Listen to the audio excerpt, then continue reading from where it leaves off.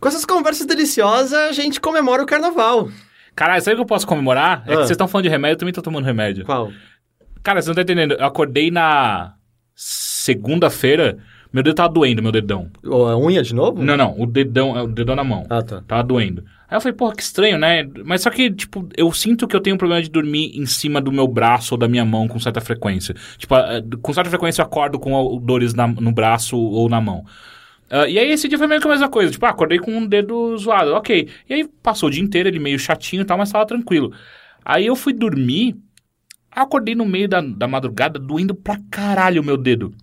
Olho pra ele e tá uma bola. Caralho, gente. Aí eu falei, cara, que porra é essa? Daí, tipo, acordei a Giovana, 9 horas da manhã, a gente tava em Piracicaba. Cara, vamos pro pronto-socorro, sabe? Aí fui pra lá, puta... Nossa, muito demorado pra uma coisa muito boba. Tirei chapa, o caralho, 4, não tem nada. Aparentemente, eu dormi em cima, inflamou o tendão.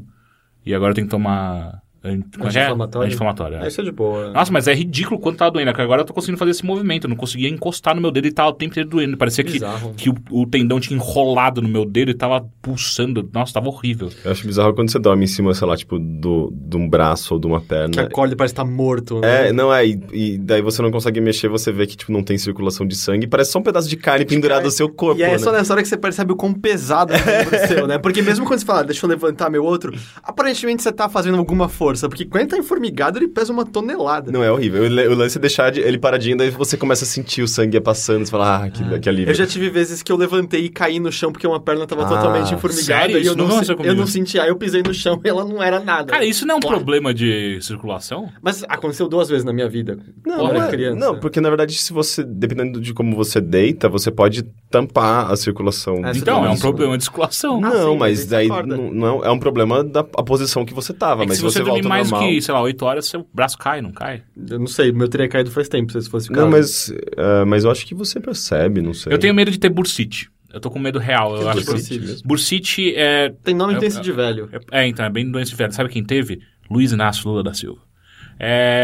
Que é basicamente... Eu posso estar falando bosta, mas pelo que eu entendo é meio que um desgastamento da como é que chama? Patela. Não, Cartilagem. da cartilagem que fica entre os ossos do ombro.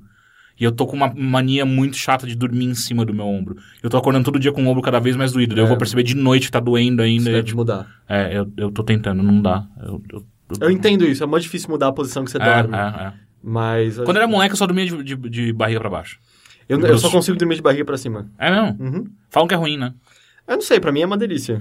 Falam que é ruim pra coluna.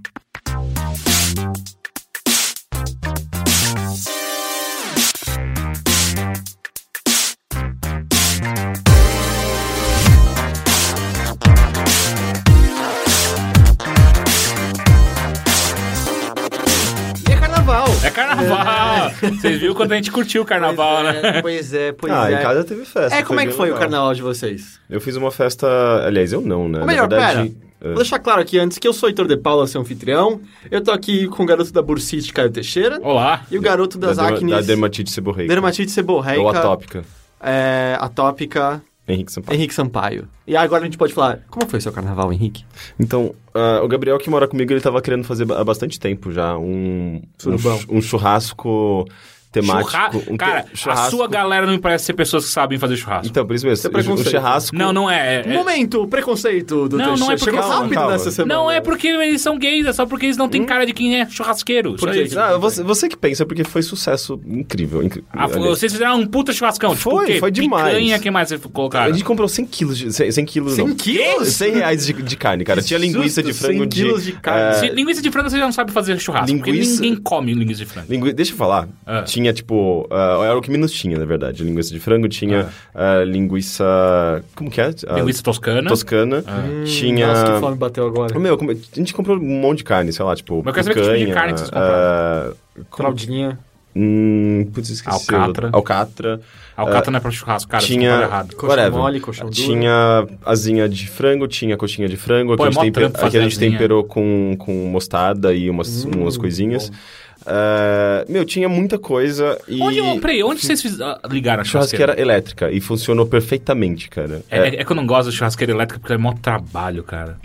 Qual o trabalho? Do que de carvão. Não, menos trabalho. Não, é trabalho quando eu digo pra você colocar a carne, ela é mais demorada. Ah, sim. Ah, Mas tudo quando bem. você não tem a opção de carvão, você faz o que você pode. E tinha, sei lá, pãozinho de alho, tinha um monte de coisa. Tinha pão muita de alho. comida. E era grande então, né? Porque vocês estavam em galera. Tinha 100 quilos de carne? Não, a gente tava, acho que teve no máximo, contando as pessoas que entraram e saíram, acho que não simultaneamente, mas umas 25, 30 pessoas. Mas é bastante, ainda assim, era uma churrasqueirinha pequena? Uma churrasqueira média, sei lá. O Gabriel pagou uns R$100, ele falou que foi a melhor compra dele nesse ano. Só que era temático, anos 90, então... E era, tipo, literalmente... Só pagode. Só pagode, e de vez em quando tinha um samba, uma coisinha mais sofisticada, mas Nossa, em geral mas foi lá pra baixo. Você aguentou isso? Então, é que tá. Por isso que, tipo, eu pensei... O Gabriel me falou e eu tava... eu acho que eu vou sair com os amigos e inventar alguma coisa pra fazer. Mas... Eu vi que eu tava me divertindo, sabe? As pessoas eram legais. Você tava bebendo... Pois tava um clima gostoso. As pessoas estavam lá, era clima de carnaval mesmo, e tava divertido. E tipo, não era só a música. Na sala tava tocando, tipo, a playlist, tipo, na TV era banheira do Gugu. e coisas, sabe, tipo, coisas trash dos anos 90, de programas dominicais. Então foi divertido, foi bem engraçado. Tipo, a gente acabou a festa, sei lá, 11 horas, porque a gente começou cedo. E eu tava completamente retardado. Enfim, eu fiquei bastante retardado nesses dias. Olha só. É. Eu não. Não? Não, nossa, meu carnaval foi tão tranquilo. Eu decidi ir pra Piracicaba com a Giovana, casa do sogrão. E... Porra, um dia eu tive a full experience de Piracicaba. Você foi pro engenho? Não foi beber. Eu fui comer pra caralho. Eu comi num nível que eu não comia há muito tempo, que foi... Eu passei mal, tive que passar na farmácia comprar Eno. Eu tava, tava com o estômago doendo. A gente foi num que eles chamam de lanchão... Tava com o estômago doendo? Doendo. O que eu fiz com bebida, você fez com comida. Eu fui no lanchão do Mário. Eu vi as fotos. Cara, assim... Lanchão tá correto. Sim, é perfeita o nome do lugar. Porque, primeiro, batata média, a gente pediu. Tinha mais de 500 gramas de batata ali, por R$10. E aí a gente pediu o lanchão, aí, na hora que a gente foi pedir, tem 3 tamanhos, pequeno, médio e grande. Aí eu virei pra cara da Giovana, a gente veio aqui pra exagerar, né? A gente vai chafurdar. Os 2 pediram grande, que erro. Sério, é muito, muito grande, vem muita comida. Eu comi quanto que meio. você pagou? Acho que foi R$18. Ok. É o preço de um McDonald's, sabe? É mais barato do que um hambúrguer num lugar aqui em São Não, Paulo. é que mesmo o hambúrguer do McDonald's, que não é grande, já é suficiente pra eu conseguir largar, às vezes. Então imagina isso. Eu sinto que alguns hambúrgueres do McDonald's são maiores do que deveriam ser e tal. É? Eu não tenho conseguido terminar. Okay. Do tipo aquele CBO, eu não consigo terminar. Ah, não, eu vou numa boa. Eu não consigo. Raramente, inclusive, eu saio do McDonald's, tipo, eu comi bem. Enfim, aí depois disso... Não contei... E eu fui sensato. Na hora que eu cheguei na metade do lanchão, eu falei... Eu vou parar. Porque eu já tava cheio. Eu falei, se eu continuar comendo... Se pá, eu comeria mais metade daquele lá. Mas eu falei, melhor não. A gente falou, vamos passar na sorveteria. Claro, você tá no interior. Você pega, põe as coisas coloridas, pesa depois, se arrepende. Não, e lá na sorveteria que a gente vai, que chama Paris, não é assim. Ah, né? não. A especialidade dele é muito grande. Eu vi a foto que você postou. R$3 a bola. A bola é tipo umas 3. É um copinho, né? É enorme, é um copinho que ele é o copinho inteiro e transborda. Ali foi onde eu errei. Porque eu comi o bagulho inteiro. Sabe quando você sabe que você tá fazendo merda? Que é quando acabou e tinha um pouquinho de sorvete derretido, eu mandei pra dentro aquilo lá tomando. Eu falei, isso aí vai. Foi o fundinho que cagou tudo foi lá o dentro. Nível de... É o papelzinho que faz. Foi o nível de... Eu estava dirigindo, eu voltei, eu saí de lá, dei a chave pra Giovana, tipo, volta, eu não consigo dirigir. Vai dirigir que eu vou rolando. E foi um erro, porque ela não tá manjando muito. A gente tava com o carro do irmão dela, ela foi dando soquinho, cara. Aquilo foi... Virou um liquidificador. E as ruas de Piracicaba são horríveis, elas são muito esburacadas. Não é tudo cheio de ladrilhozinho? Paralelepípedo? Não? Nossa, eu não vi nenhum paralelepípedo. Acho que só a Rua do Porto, que é a parte mais famosa, mais turística de lá, tem um paralelepípedo. Mas enfim, e aí, é umas puta subida, curva, buraco e lombada. Tipo, cara, eu quase vomitei no carro, foi ridículo. Cheguei em casa, comprei um Eno, aí eu achei que... Antes disso, a gente tinha tido uma conversa. Será que é possível de fato alguém explodir de tanto comer? E aí eu cheguei à conclusão óbvia de não é possível. Você morre antes. Você morre antes, exato. Você tem desde da comida entupir seu esôfago até você, tipo, sei lá, tem um... Acho que dá pra assim, tipo, você talvez possa romper um pouco do seu estômago. Ou até ser, mas você já tá muito perto de desistir.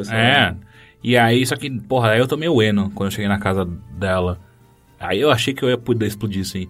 Queno é gás, né? Tipo, ele libera gás carbônico e, cara, começou a doer muito o meu estômago, do nada. Eu falei, cara, eu vou morrer, é isso, eu vou morrer. Seu estômago já tava cheio, o Eno, tipo, fez... É exatamente isso. Foi tipo jogar dois mentos numa garrafa de coca, Você sabe? começou a virar uma amora na Fantástica. Exato. É verdade. E aí foi muito legal, que daí eu culminei tudo isso num peido enorme. Pô, que delícia, que gostoso, que assunto bom pra esse podcast. Não é? Né? Ah, a gente não tá comendo agora? Não, tem eu sei, problema. mas quem tá comendo em casa?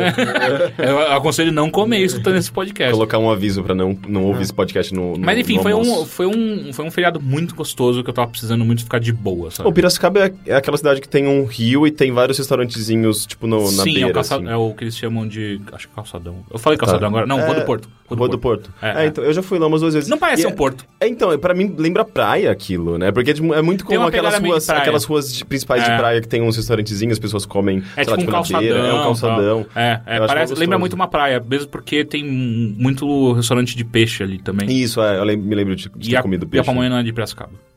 É verdade. Nem eu tem também já plantação tinha de ouvido milho isso. lá? Não. Eu não sei de onde tiraram isso. Acho que era a receita era de uma piracicabense e aí os caras chamavam de... Aliás, eu tomei suco de milho pela primeira vez esse fim de semana. É gostoso, não é? Primeira vez? Eu nunca tinha tomado. Nossa, é uma bom? merda, tem gosto de milho. Mas doce, não é? Só que tem gosto de milho. É tipo É tipo uma pamonha líquida, né? É, só que aí é doce e aí vem gosto de milho. Mas Então- você não quer beber um suco de milho achando que vai beber um suco de acerola, né? Por que não? Você bebeu, o seu era tipo aquele com leite normal, né? Sei lá, ele era amarelo cremoso, parecia a parte de baixo do pavê. Então, é com leite. É, Eu não sei se É eu que chamo é- de suco de milho, porque leite, sabe? Nenhum suco vai leite, na verdade. Que? Como assim? Todo suco vai leite? Não, vai água. Vai água, não vai É o leite. correto. Qual é o problema? É vitamina, então, quando vai leite? provavelmente. É, não tá mais pra suco. vitamina. Bom, tudo bem, enfim. Mas só que eu tenho uma coisa com suco de milho que ele tem que estar trincando de gelado. Eu achei uma merda. Eu acho uma delícia. Eu adoro qualquer coisa com milho, cara. E, É mesmo? e de preferência doce. Eu adoro curau, pamonha. Eu gosto de Curau é espiga. gostoso. É Eu uma gosto de delícia. espiga. Espiga de milho eu tenho momentos. Eu tenho a cada 5 anos, mais ou menos, eu tenho vontade enlouquecida de comer Eu gosto milho de bolacha de milho, de sorvete de milho. Nossa, bolacha Sorvete de milho é bom. É sorvete tudo de uma milho. delícia. É a mesma ideia. Tipo, Não, tem que estar isso é uma gelado. merda. É tudo a mesma coisa, na verdade, só que com texturas e sabe, tipo, feito gosto de milho é um preparado gosto de uma muito maneira específico. diferente. É né? muito salgado, naturalmente. Por isso que o suco é uma bosta. Mas curau é gostoso. Mas Eu não gosto eu não de acho Você muito também, salgado. então você não deveria ter tomado. Mas, Heitor, milho pode ser doce também. O milho comido na mas espiga. eu acho que a minha base do milho é salgado. E aí quando você faz o doce, pra mim estraga tudo. Você é de São Paulo mesmo? Sou, por quê? Tem uma galera que acha bizarro o milho doce. Aliás, o milho doce, só que de outros estados, eu acho. Anfã. O que você fez? Eu fiquei mais de boa. Eu assisti muita coisa, li muita coisa. Aproveitei pra tirar atraso de certas coisas que eu queria desatrasar. E saí bastante, mas não pra ir pra bloquinhos, nem nada do tipo. Até porque eu tava meio doente o feriado todo. Tipo, eu tava naquele limiar, sabe? Se eu exagerar, eu vou ficar doente. Uhum. Aí eu fiquei mais tranquilo, mais de boa. Nossa, no sábado, que a gente saiu daqui de casa, no sábado, no final do dia. No meio do dia, mais ou menos. E tava rolando vários blocos. Na sexta-feira também, tava tipo um inferno aqui perto de casa. Tinha muito bloco. E assim, uma coisa que eu descobri sobre... Eu envelheci, acho que foi pro lado bom. Porque quando eu era mais jovem, eu odiava bloquinho. Hoje em dia eu me simpatizo com eles. Parece legal. Inclusive as pessoas no meio da rua, fodendo o trânsito inteiro, falam, se fudeu. Então, aqui em Augusta, pra mim, tem que fechar a rua. Sério. Bloquinho é muito divertido, mas... Eu acho que é muito divertido se você é solteiro. Ah, não, de galera é legal. Eu não sei, eu nunca... Eu não É porque, assim, eu nunca peguei ninguém num bloco de carnaval. Então, pra mim, tanto faz eu tá solteiro ou não. Na verdade, eu Ok. eu só não gosto de bloquinho porque bloquinho anda, eu gosto de ficar parado. Eu gosto de ficar bebendo parado e olhando pras Você pessoas. tem que ficar na Augusta, então, porque os blocos vão passando e só fica, ei, passou um bloco. né, tipo o pica-pau, né? O descendo a exato, catarata, exato. barril. Mas, enfim, vamos falar sobre videogames? Vamos. Porque, tipo, acho que, sei lá, eu tive tempo de jogar videogames. Eu joguei pra caralho. Eu quase não joguei. Você jogou alguma coisa que você queira comentar ou eu posso passar direto por você, Henrique? Meu computador Tal qual bloquinhos tá na com Augusta. problemas, então eu quase não consegui jogar no meu PC. Eu joguei várias coisas. Inclusive, eu comecei a jogar Dragon Age e percebi que não é pra mim aquele jogo. Eu parei de jogar na mesma hora. Você jogou os outros ou nem? Eu joguei, mas eu tô numa fase que eu não consigo mais me dedicar Pegar jogo grande. 50 horas Sei. ou mais. A não ser que seja, tipo, talvez Bloodborne, que eu acho que é o único jogo que eu quero jogar bastante em breve. Você acha que ele tem umas 50 horas? eu falava pros meus amigos que eu não tava afim de dedicar 50 horas, eles falaram, nossa, nem 50, você vai gastar 80, sabe? E que meus amigos terminaram com... Dragon Age. Eu cheguei... no Bloodborne? Bloodborne, né? Bloodborne eu não sei, porque, tipo, eu lembro que no... Eu nunca terminei nenhum jogo da série Souls, eu não sei. Então, Dark Souls, eu terminei, o último... Foi o único que eu terminei, inclusive, o 2, eu levei umas 60 horas. É que o problema é, sei lá, eu joguei umas 10 horas do 2, mas o que eu joguei em 10 horas, eu acho que uma pessoa normal demora 2, assim, porque... Nossa, mas 10 horas não é nada em Dark Souls. Mas é que é um jogo muito relativo, né? Porque dá pra simplesmente você travar e nunca mais passar daquilo. Eu tô querendo desbloquear um pouco de tempo, porque eu tô com muita curiosidade, até dependendo da experiência que eu tiver de escrever alguma coisa, eu queria jogar o Suikoden 1 e 2, que saiu na PSN e tal, que são 2 RPGs japoneses que eu nunca joguei, e pelo que eu entendo, 2 é um daqueles realmente bons da fase boa de RPG japonês, assim, equiparável a Final Fantasy VII, Breath of Fire 3. O problema é que acho que o primeiro dura umas 20 horas, o segundo dura umas 40. Puta, e é difícil foda, ter... né? E aí é aquilo, todo mundo fala, joga o 2.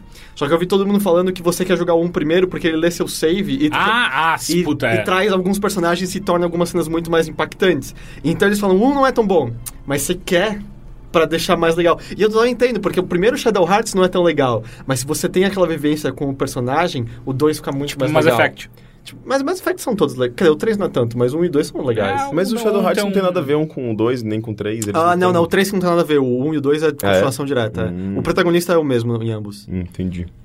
Então, mas eu acabei jogando, assim, tipo, relevante, o que eu acabei me dedicando um pouquinho pra jogar, foi Pandemonium 2. Eu tava com muita vontade de jogar um jogo dos anos 80. E daí eu queria... 80? Dos anos 90. E eu queria, sei lá, sentir uma vibe de jogo velho e... tinha a ver com o seu churrasco, né? Não, nem por isso. Eu tava numa... Sei lá, até pouco tempo eu tava me envolvendo. Eu tava pesquisando sobre C-Punk, uns micromovimentos esquisitos de internet. C-Punk? C-Punk, tem Vaporwave, Slime Punk. Tudo combina em música de Keygen. Mais Também, ou menos. Mas tá ligado. Mais ou menos. Na verdade, tem... eu sinto toda vez que a gente começa a falar sobre steampunk, o nosso assunto começa. A gente já falou isso antes, a gente nunca falou antes. Acho que eu conversei com o Henrique, pessoal. Não no podcast. Alguém me explica, caralho, eles é um steampunk? Então, são micromovimentos sociais de internet baseados, sei lá, tipo, com ramificações na música, na moda, mas é tudo muito pequenininho e surgido principalmente em Tumblr, porque o C-Punk basicamente é essas ressurgências de temas marítimos e coisas em 3D dos anos 90. É isso que eu queria saber. O que tem então, dentro, tipo, tem sei lá, um clipe acho que da Rihanna ou da esqueci o nome dela. Aquela rapper negra. Puta. Agora Missy Elliott. Não. Enfim, tem alguns clipes de artistas relativamente famosos que estão explorando esse tema, mas é uma coisa muito temporária, sabe? E geralmente é aquela coisa de internet também anos 90, com coisas girando e globos e aquela GIFs. GIFs e texturas muito simples de 3D, enfim, aquele 3D bem... Arcaico. Arcaico. E tem umas ramificações desses temas. E, de certa forma, o Pandemonium 2, ele tem um pouco de estudo, porque, primeiro, ele é anos 90, faz sentido que ele tenha esse tipo de coisa, porque ele é dessa época. E ele é tudo muito... É engraçado, porque o 2, ele é muito mais dark e menos colorido do que o primeiro. E ele é muito mais... sei lá, meio radical, assim, meio ácido. Eu lembro da gente, depois que a gente gravou o retroscópio do primeiro, que você pode, aliás, ver no site, a gente olhou a capa do segundo e aí aquele bobo da corte, ele tá todo maligno na capa. A garota, eu não sei se é a mesma garota, a mesma, a Nick, só que ela muito tá mais peituda, super sensual, né? E, na verdade, é engraçado que, na verdade, ele tem uns temas mais sinistros, o 2. No 2, eles têm a chance de realizar um desejo. Durante o jogo inteiro, vocês estão indo, tipo, em busca do lugar onde vocês vão conseguir realizar esse desejo. E ambos têm desejos horrorosos. Ela quer se tornar, tipo, uma ditadora, vixen, não sei o quê, sabe? Tipo, a mais gostosa e poderosa do reino. E o outro que é o bobo da corte, que eu esqueci o nome dele. Ele é um piromaníaco, ele quer botar fogo em tudo. Ele é Nero. Nossa, o que aconteceu com ele no final do primeiro jogo? Eu não me lembro também. E eu só sei que o 2 ele é muito esquisito. Tipo, você tá jogando com os vilões. É praticamente, né? E ele é um jogo totalmente psicodélico, assim. Eles foram pra esse lado total da psicodelia, do ácido, das aspirações alucinógenas, sabe? Tanto é que é um jogo que, na terceira ou quarta fase, você vai pra um outro planeta, num foguete X, e é assim, completamente... absurdo, sei lá, tipo, pode ser qualquer coisa, sabe? Tipo, é um monte de cogumelo com umas bolas esféricas, sei lá, tipo... Podia ser bola quadrada, né? Não, é que na verdade eu pensei em uma outra coisa. Umas esferas de metal e essa coisa meio... Daí vem o slime punk, porque tipo, tem muita coisa verde, neon, tipo, gosmenta. É muito bizarro, assim. Tipo, É só você pegar adjetivos e botar punk no final. É tipo essa galera que tem que botar rótulo em tudo que eles fazem, aí dura por uma semana e aí se dá um nome. Na verdade, nesses movimentos, assim, tipo, esse punk, tá? Então é basicamente um cabelo meio radical, vermelho, aliás, vermelho, azul, com umas roupas, sei lá, tipo, com uns golfinhos, Echo the Dolphin, umas coisas dando referência anos 90, isso é esse punk, sabe? É fácil, né? O slime punk é só pegar umas coisas nojentas verdes derretendo em Eu acho que você tá ácido, meio laundry punk, tá ligado? Enfim, e... Tinha mais alguma outra coisa? Uma coisa que eu gostei dele, tipo, do Pandemonium. A trilha sonora, por incrível que pareça, tem algumas músicas que ainda são muito boas atualmente. Isso porque ele vai pra um lado, sabe, tipo, de techno, de drum bass, aquela coisa bem anos 90 mesmo. Mas tem umas coisas muito boas. E tem um level design muito interessante. Tem uma fase que é só sobre... Porque o Pandemonium é aquele jogo... Ele ainda é um jogo de plataforma. É um jogo de plataforma 2D, 2D e meio, né? Porque ele é em 3D, mas você se movimenta pra frente e pra trás. Mas a câmera é completamente maluca, né? Ela sobe, desce, ela mostra com a perspectiva de baixo pra cima, de cima pra baixo. Ela brinca bastante. E tem alguns momentos muito legais. Tem uma fase que ela brinca muito com a ideia de... pêndulos. Então, sei lá, você passa num lugar... Tem uma ideia que a gente adora brincar. Volta e meia, vamos brincar de pêndulos. Não, aí porque ele fica no meu saco. O conceito de pêndulo, aliado a essa coisa de você andar pra frente e pra trás e o pêndulo passando pelo caminho, sabe? Tipo, só uma parte, digamos, do pêndulo passando pelo caminho, você tem que pular. Só que tem tipo a armadilha do Indiana Jones. Também, sabe? Mas tem uns momentos... Você diz aquela lateral com os machados. Não tem no Indiana Jones isso. Pra mim tem coisa de Indiana Jones, então Lara Croft, que seja Tomb Raider. Sim, mas tem umas coisas muito legais, do tipo... digamos, uma esfera presa numa bola que fica girando. É um pêndulo. Sim, eu tô falando, só que algumas pessoas podem entender como um pêndulo que vai pra frente e pra trás. Daí fica girando num movimento contínuo e um caminho que faz um espiral ao redor desses pêndulos. Então, tipo, você tem que meio que pegar o padrão certo de movimento pra você correr entre eles enquanto você desce esse espiral. Tem umas coisas super bem elaboradas, sabe? E ao mesmo tempo, sei lá, tipo, o personagem tem uns movimentos legais, sabe? Nessa parte, por exemplo, eu simplesmente agachei, a personagem ela coloca as mãozinhas pra trás e ela vai deslizando, sabe? Entre os pêndulos. É uma coisa muito... radical, cara, sabe? É muito imbecil. Eu fiz vários Vines por conta disso. Eu ficava brincando com as animações do jogo. E ele continua, sabe? Tipo, aquela estética mega PlayStation, com aquelas texturas que ficam flicando. Porque eles saíram ainda pra PlayStation mesmo, né? Sim, um é de 96, outro de 97. Ah, super rápido. E eles são, sabe, jogos Quem antigos. Fez?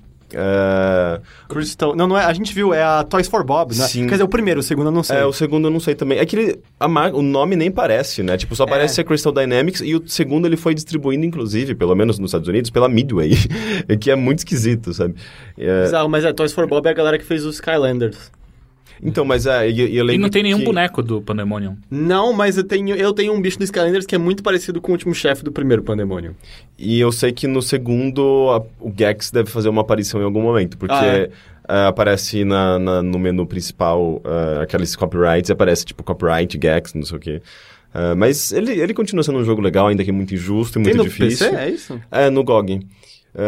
E outro jogo que eu joguei pouquinho, na verdade, mas ele também não é um jogo muito longo, é o Herald, que ele saiu na semana passada, Que é aquele meio dessa que semana que a runner gente com umas gravou. animações lindas, né? Sim, ele é muito interessante porque ele é um jogo muito diferente. Ele não é um runner. Ele é um jogo... Ele é um action puzzle, digamos. Você é basicamente um anjo da guarda e cada anjo da guarda meio que precisa cuidar de um ser humano no universo deles. E existe uma escola dos anjos das guardas. E o The Rock tá lá. Dos anjos da guarda. Não sei. E no caso Você sabe quem que é The Rock? Sim. E no caso você precisa ser responsável por um atleta que passa por várias, sei lá, tipo, por alguma razão ele passa pelo Egito, ele passa por... Enfim, é uma corrida... ele é aquele os deuses estão loucos, né? É um maratonista Eu não que corre entendo. tudo. É tipo, como se fosse uma corrida, uma competição de atletismo e eles passam por vários cenários diferentes. E tem um Iron cenário, Man tem um cenário total, né? meio egípcio por alguma razão. Mas enfim, e daí você meio que precisa, sendo o anjo da guarda, você precisa fazer com que tanto dar motivação pra ele, quanto evitar que ele caia em armadilhas e tal. E por isso, essa é a grande desculpa para você mover o cenário e movimentar coisas no cenário, desativar armadilhas. Ele é bem interessante. Assim, tipo, o máximo de controle direto que você tem no personagem é o pulo, que é você aperta o A e o personagem pula. É como se você estivesse dando uma chicotada nele e ele dá um salto. É quase uma mistura entre um runner e lemmings. Mais ou menos. Daí, conforme ele pega umas argolinhas, umas auréolas, você pega duas, ele forma um raiozinho que você pode usar pra dar uma... Tipo, jogar um raio no personagem, ele sai correndo loucamente e isso é um turbo, um boost. Daí, além disso, você precisa mover esses objetos do cenário e... tanto ao seu benefício quanto para prejudicar os outros corredores. Os outros corredores são só computador, não são dos jogadores. Não, são outras inteligências artificiais. E você precisa, então, meio que usar esses mesmos objetos de cenário tanto para te ajudar quanto para atrapalhar os outros. Então, você tem que pensar um pouco. Será que, vai dar tempo de eu ajudar meu personagem, mas será que eu não vou estar ajudando o outro também? Mas não tem, assim, só um caminho viável na manipulação? São sempre vários caminhos, geralmente. Tá, dois então ou não é que três. você errou uma coisa, game over, recomeça. Normalmente se você... Inclusive isso é uma coisa curiosa, porque se você... geralmente você chega num... É sempre assim, a câmera vai acompanhando o personagem, só que quando chega numa parte mais elaborada, com várias armadilhas e coisas assim, a câmera fica parada ali e você meio que tem que pensar rapidamente qual que é a melhor possibilidade. Do tipo, preparar uma armadilha num canto, só que ajustar ela numa velocidade específica para que ela lance você em vez de ficar batendo você pelo chão, sabe? É aquela coisa bem desenho animado. E daí, se ele te lança, você já cai numa área lá em cima e já começa, já pega impulso. Então, tem vários tipos diferentes de coisas que você pode fazer para atrapalhar ou ajudar o seu personagem. E é... Assim, ao mesmo tempo que ele é muito legal, no começo você pega o jeito rápido e ele fica muito emocionante, mas ele fica muito difícil muito rapidamente. Então é meio que aquele jogo que você vai morrer várias vezes porque ele tem um número limitado de vezes que ele pode morrer e sei lá, cair na água ou ser comido por um tubarão, alguma coisa do tipo. Então você vai acabar tendo que refazer aquela fase várias vezes e acaba ficando meio cansativo depois de um tempo. E antes da corrida em si, você tem uma parte de treino, que é pra meio que você entender como funcionam as armadilhas daquela fase especificamente. E acaba sendo um jogo meio mobile, assim, de estrelinha mesmo, sabe? Você quer pegar um caminho específico no menor tempo possível pra ganhar 3 estrelas e pro próximo treino. E se você ganhar 3 estrelas em todas essas fases de treino, você ganha um boost a mais na corrida. Então são quase como 2 joguinhos diferentes usando a mesma base. Ele não é mobile. Não. Não, ele não é pra iOS? Não, ele é PC, Steam. E ele não tem microtransação? Peraí, ele não Não saiu pra tem. iOS, tem certeza? Não, ele é só Steam por enquanto. Mas ele é um jogo que ele foi claramente muito pensado pra tablet. Eu jurava que ele tinha saído antes pra tablet, depois pro Steam. Tanto é que os personagens no jogo, os anjos da guarda, que estão meio que vigiando os corredores, eles usam, uns computadorzinhos, que são tablets na aula, que é num céu, eles estão, uma coisa bem Olimpo, assim, bem Esse vídeo Hércules. dá pra ver no YouTube, é bem bonito. É bem bonitinho. E eles usam uns computadorzinhos que lembram tablets. Daí eu fico pensando, eu acho que alguma coisa deu muito errado nesse jogo. Porque, primeiro, ele tá sendo desenvolvido desde 2012, se eu não me engano. É por uma galera que saiu de um estúdio foda, não é? Eu acho da Disney mesmo. Eles saíram, não sei se da Disney, da DreamWorks, mas era um estúdio de animação bem foda, tanto é que o jogo tem animações incríveis. Na verdade, as animações entre uma fase e outra da cutscene, ela não é muito boa, não. Inclusive, parece que teve uma mudança de estilo ao longo do desenvolvimento. Estaticamente, elas são legais, mas a movimentação delas é super simples, né? Sim. Nessas cutscenes, sim. Agora, no jogo em si, isso que eu acho engraçado, ele parece muito animação 2D. Mas pelo que eu entendi, é animação 3D mesmo. Só que eles são pequenininhos, eles são tudo cel-shading, com uma animação, assim, tipo, com uma qualidade de animação tão incrível que você acha que é 2D, sabe? Tudo com aquele conceito básico de animação, tudo estica e meio que tem aquele stretch e pull, sabe? Tipo, bem típico de animação clássica 2D. E é tudo muito bem feito, sabe? E é bonito, sei lá, os cenários são legais. E tem uma coisa que é muito foda, a música. Primeiro porque ela é tudo uma coisa meio gospel, sabe? Tipo, você... Lembra muito Hércules mesmo, da Disney. Que tem essa coisa, sabe? Tipo, por alguma razão ele tem essa temática de Hércules. E conforme você vai... Uma batalha de maratona. Verdade, eu acho que talvez tenha alguma relação. Corrida, porque tem essa a corrida coisa de maratona foi... Mas não tem nada a ver com Hércules. Não, mas eu quero dizer, Grécia, daí eles devem ter puxado por aí. Grécia, rolou Grécia. Tá, na minha cabeça foi mais os 12 trabalhos, e ele treinar. Pode ser também. Mas ele vai por esse lado de, tipo, Olimpíada, por alguma razão, e tem a ver com... sabe, você enquanto um anjinho da guarda tem muito a ver com o Olimpo, então, tipo, acaba fazendo sentido, assim, em termos de estética. Muito anjo da guarda. Isso que eu ia falar. Então, eu não sei. Tá misturando as crenças aí. É que eles não são chamados de anjos da guarda, mas eles são como se fossem, tipo, entidades, sabe? Enfim, Assim, se você controlasse, sei lá, Apolo, ia ser da hora. Apolo, Hades. Inclusive, os nomes... Não, daí cada um controla um, né? Eu acho que os nomes dos personagens fazem referência aos deuses gregos. Mas assim, durante a corrida, ela, sei lá, tipo, você começou a corrida, tem um batuquezinho e tal. Quando você passa, sei lá, dá um pulo do primeiro obstáculo, já entra mais uma camada a mais de som que dá uma vibração a mais, sabe? Daí quando você usa, sei lá, a primeira vez que você usa o raio, que é tipo a motivação que faz com que ele corra e o jogo fica mais acelerado, entra um coral meio gospel, assim, com várias pessoas. Meio como o próprio Beat Trip Runner, que quanto melhor você vai, mais é preenchida a música. Sim, assim. Só que nesse caso é muito mais humano, sabe? Tipo, tem esse coral de... E é legal que a letra da música canta, tipo... vai, Harold, alguma coisa, sabe? Tipo, num clima meio de coral de igreja. E é muito bonito. Só que, de repente, você cai na próxima armadilha, tudo meio que faz...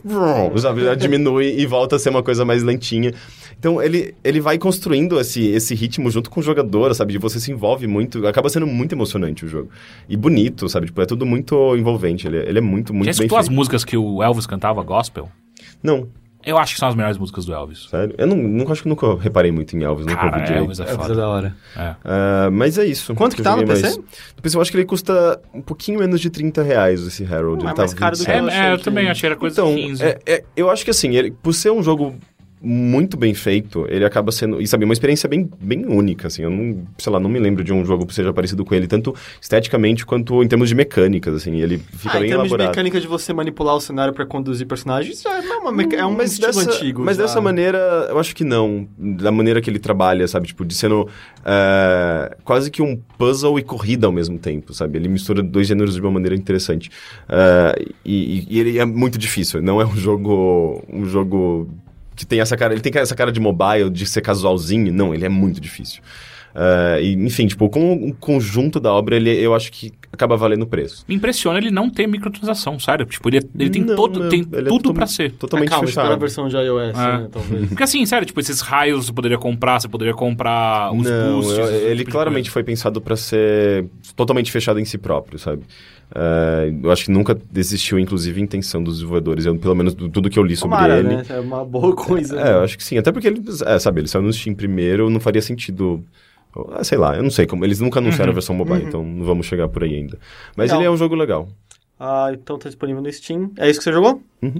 Cá, Teixeira! Olá! Tudo bem? Tudo. E aí, eu ouvi dizer que você evoluiu muito nesse feriado. Antes disso, eu quero falar de um jogo que eu amei. Amei. Você gostou mais? Então fala pra mim. One Finger Death Punch. Eu vi você gargalhando. Puta, que jogo da hora. Tivemos que pedir pra você se segurar um pouco enquanto eu e o Henrique gravávamos um vídeo. Caralho, por que ninguém nunca me falou que é tão legal? O Asai e o... O Zé? Não. O Diego? O Diego. Os dois falaram, né, do One Finger Death Punch nas listas deles de final de 2014. Meu Deus, que jogo simples e divertido. Puta que pariu. Eu não quero nem passar muito tempo falando dele, porque também não tem muito o que falar desse jogo. A gente pode fazer um vídeo dele, né?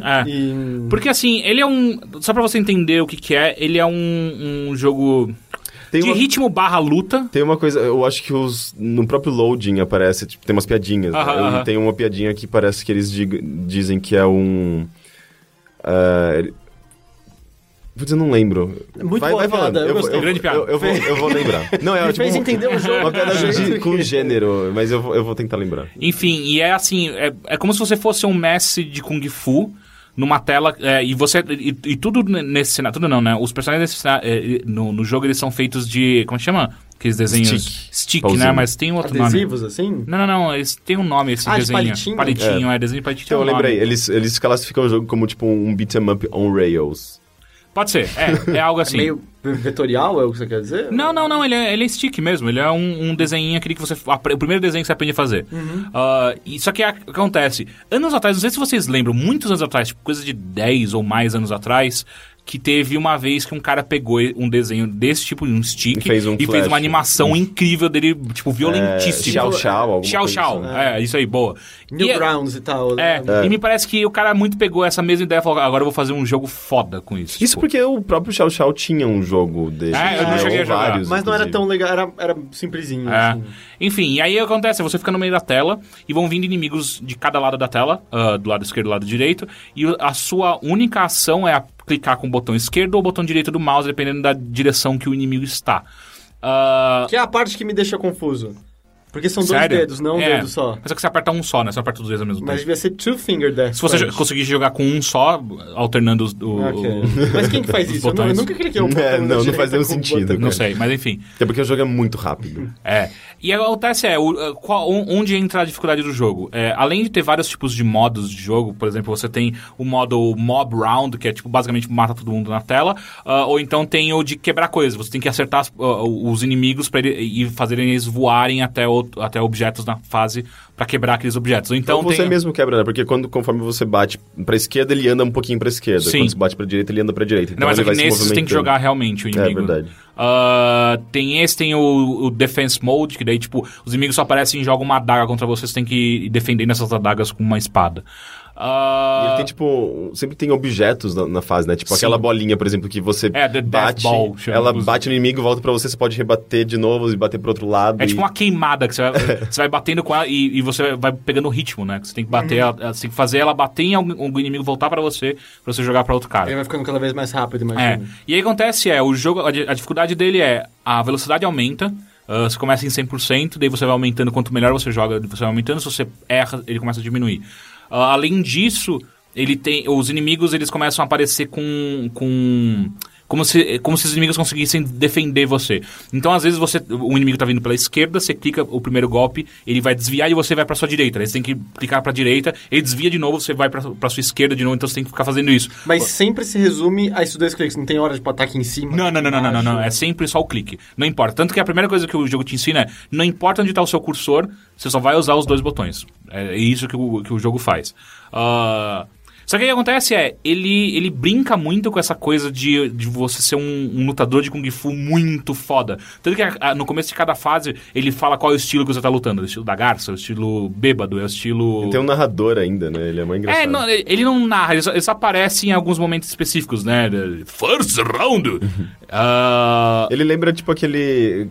como chama aquele filme daquele cara que ficava zoando os filmes chineses? O Steve O'Derrick, o que da laranja? Do Kung Pao? Do Kung Pao. Muito aquele... Ele tem muito cara... Acho que é Steve O'Derrick ou Edekirk. Ele fazia o Thumbs e eu acho que ele fez Jimmy Neutron depois. Jimmy Neutron é legal. Jimmy Neutron? Eu gosto. É o que mesmo fez a laranja coisa lá, a laranja irritante, não é? Eu acho que é. Eu acho que eu não sabia disso. Isso é novo pra mim. Annoying Orange? Porque no próprio Kung Pao é cheio de boquinha e ele faz essa coisa com as vozinhas. Na linguinha. Mas enfim, e aí tem toda essa pegada meio de paródia com os filmes de Kung Fu dos anos 80, anos 90. Só que a diversão do jogo o tempo inteiro é te mostrar o quão foda você é. Porque são vários momentos no qual você começa a bater em muitas pessoas ao mesmo tempo. Os inimigos vão surgindo muito rapidamente na esquerda e na direita. E aí aparece... entre cada inimigo aparece um boss que você tem que parar e lutar só contra ele. Que daí é uma sequência... Daí vira como se fosse... A tela fica parecendo uma tela de... Dance Dance Revolution. Dance Dance Revolution, que vai descendo os cliques que você tem que dar. Esquerda, esquerda, direita, direita, esquerda, direita, esquerda, direita. Enfim, por aí vai. Cara, é um jogo muito divertido. Eu tenho curtido muito. Porque Ele é muito frenético, né? ele é frenético, ele é simples, você aprende muito rápido e aquele jogo que o tempo inteiro tá falando assim, olha o quão foda você é, olha o quão foda.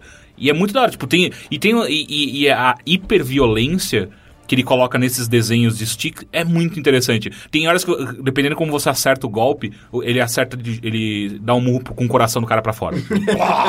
Ou então ele para a tela, parece um fatality. Para a tela. Ou fica em câmera lenta, né? Tipo, ele joga pra cima o cara cai em cima de uma lança, sabe? Ele tem uma coisa que é aquele fator juiciness, sabe? Tipo, tudo que você faz de acerto, ele te recompensa com coisas muito... visuais incríveis. sabe? Tipo, tudo explode e tem, tipo, um efeito, e tem som, é muito feedback visual e sonoro, sabe? Para as coisas que você Além faz. disso, ainda tem uma árvore de talentos que você pode distribuir também. Você melhora seu personagem.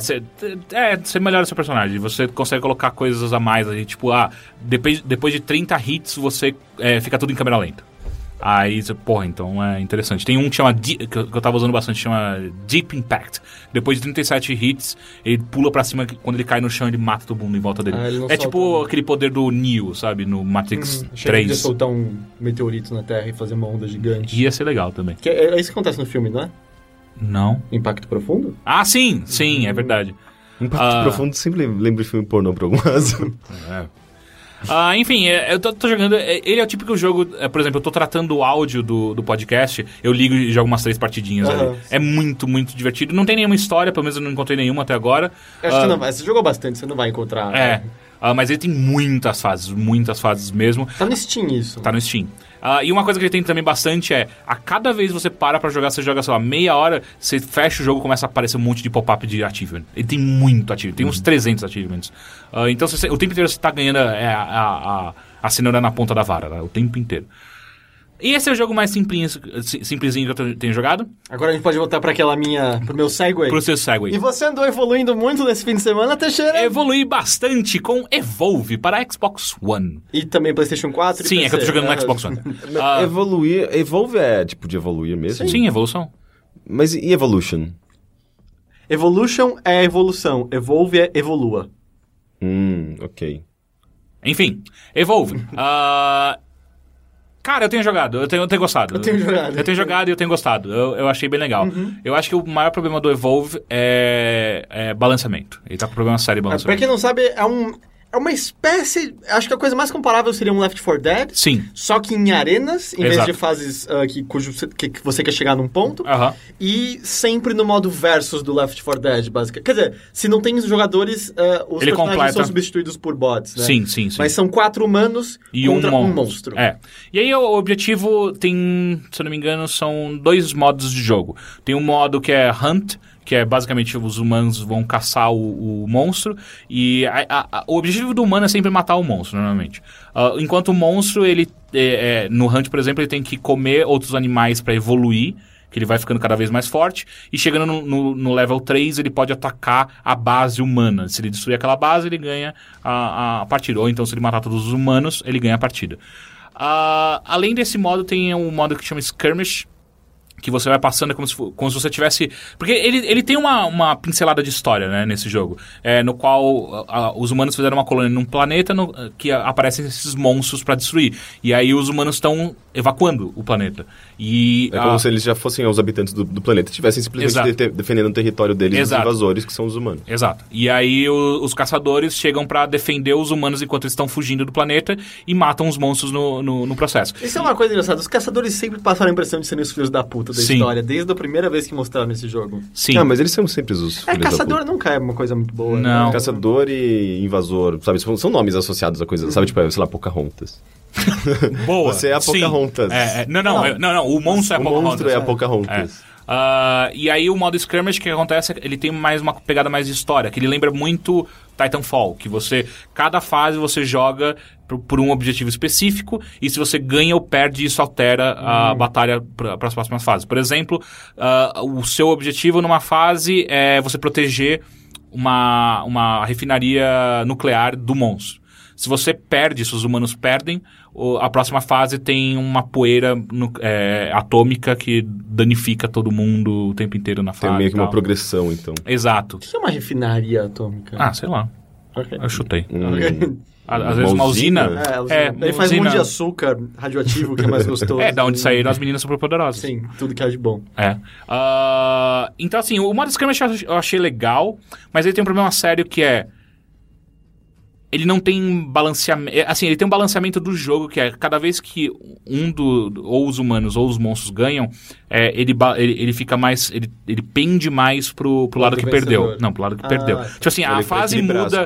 A fase muda de acordo... Assim, a fase muda pro vencedor, mas o jogo, ele faz com que a mecânica dele fique mais pendendo pro lado perdedor, pra dar um equilíbrio, né? Só que eu acho que o problema é... Quando você entra no modo skirmish, se você pega um cara que joga muito de monstro, você tá fudido, tipo, você vai perder todas, porque o cara joga muito bem e ele nunca vai sair do papel de monstro. Então é muito difícil. Até porque o monstro é um cara só. Tipo, você não depende da colaboração de várias pessoas, então a tendência é que ele se dê melhor do que eu acho que uma equipe mal organizada, por exemplo. Que a internet, basicamente. E você sentiu que é preciso tanta coordenação? Porque eu joguei umas 3 partidas e me pareceu como, desde que o cachorro do armadilheiro esteja vivo... todo mundo enxerga umas pegadas do monstro, desde que o monstro não esteja andando... Não precisa do cachorro. Não precisa do cachorro? Não, o cachorro, ele serve pra... Ele sempre vai atrás do monstro, não importa se ele tá stealth ou não. Aí a questão é se você vai seguir ou não esse cachorro, e o cachorro também ele não é tão rápido. Então, às vezes, você quer passar mais rápido e o cachorro vai ficar pra trás. Entendi. As pegadas aparecem... Independente, desde que o monstro não esteja em stealth. Andando furtivamente. Exato. Então, aí a impressão que eu tive é que, mesmo sem comunicação, todo mundo segue as pegadas e uma hora chega no monstro. Não precisava muito conversar. Até porque as batalhas me pareceram muito frenéticas pra dar pra você se coordenar. Assim, mas uma coisa que eu sinto é... Acho que é um problema de qualquer jogo, né? Pessoas que não jogam muito bem, que estão começando agora, estão aprendendo, elas não sabem o papel delas no cenário. E isso dificulta muito, muito. Ainda mais se o cara que eu acho que são 2 classes as mais importantes do jogo até agora, de humanos pra mim, que são os armadilheiros e os engenheiros. O armadilheiro por conta daquele domo que ele faz? Exato. Porque o que acontece? Quando você enxerga um monstro, você pode criar... O armadilheiro pode jogar como se fosse uma armadilha de fato, que cria um domo numa área que você prende o monstro, ele não consegue fugir de você e você vai batalhar com ele ali. É uma área grande, então, tipo, existe espaço pra você combater ali dentro, mas se o monstro tá ali parado, você força o combate. E o engenheiro, ele tem um escudo completamente roubado e o primeiro engenheiro, né, pelo menos. E ele pode chamar reforços bombardeio, né? Ele que faz isso. Eu vi a galera caindo umas bombas. Você achou que era o... eu achei que era o cara das armas pesadas. Não, então. não. E é que isso foi uma coisa a impressão que a galera teve, e como você falou, com o primeiro personagem de cada classe, em que o médico, a cura dele era quase inútil, porque subia na vida muito fraca, mas o escudo do engenheiro basicamente anulava uma porrada do monstro. Ele anula enquanto o escudo estiver ligado, se eu não me engano, todos os ataques são refletidos. Tanto que a técnica que me pareceu viável com o monstro é mata o cachorro pra não ter nada de seguindo, e mata o engenheiro antes de qualquer outro personagem. Eu, como monstro, eu vou pro lado, mato o médico primeiro. Porque o médico é muito fácil de matar, é muito rápido. Ele tem pouquíssima vida.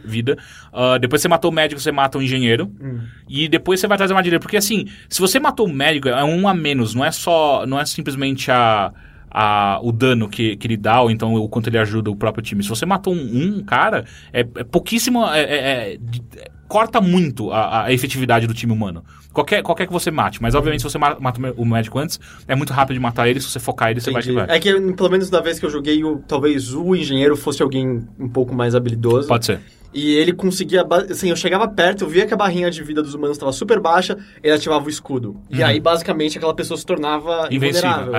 Então, se eu não eliminasse ele, eu não matava ninguém, porque o engenheiro sabia o que então, aí tá. Daí depende muito com o nível de experiência de cada uma das pessoas. Tipo, eu já joguei com caras que jogavam o cara de dano, não esqueci o nome dele. Mas o cara do dano que os caras realmente levavam nas costas, sabe? Porque eles sabiam desviar do monstro, porque o cara do dano, ele tem um escudo que ele ativa que também fica invulnerável por um certo período de tempo.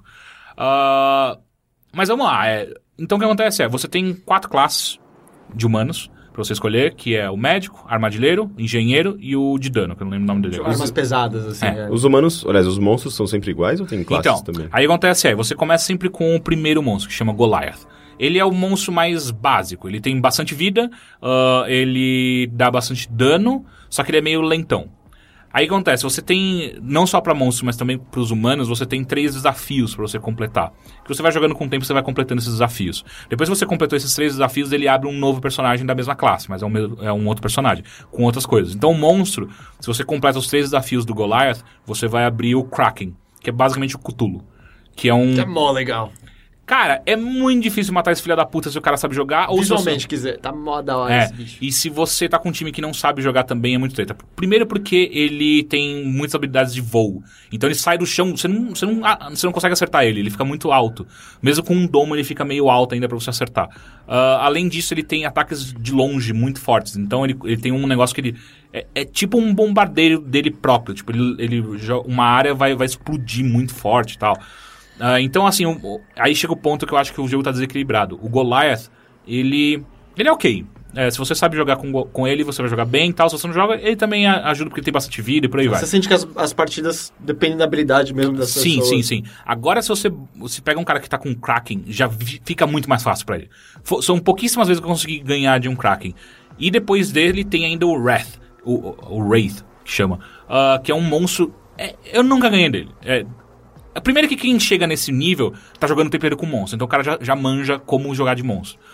E esse cara, esse monstro, ele é muito rápido, muito rápido. Ele tem poderes de ficar quase que invisível. Ele fica, você vê aquela... Sabe quando ele... Do predador? Assim? Tipo um predador.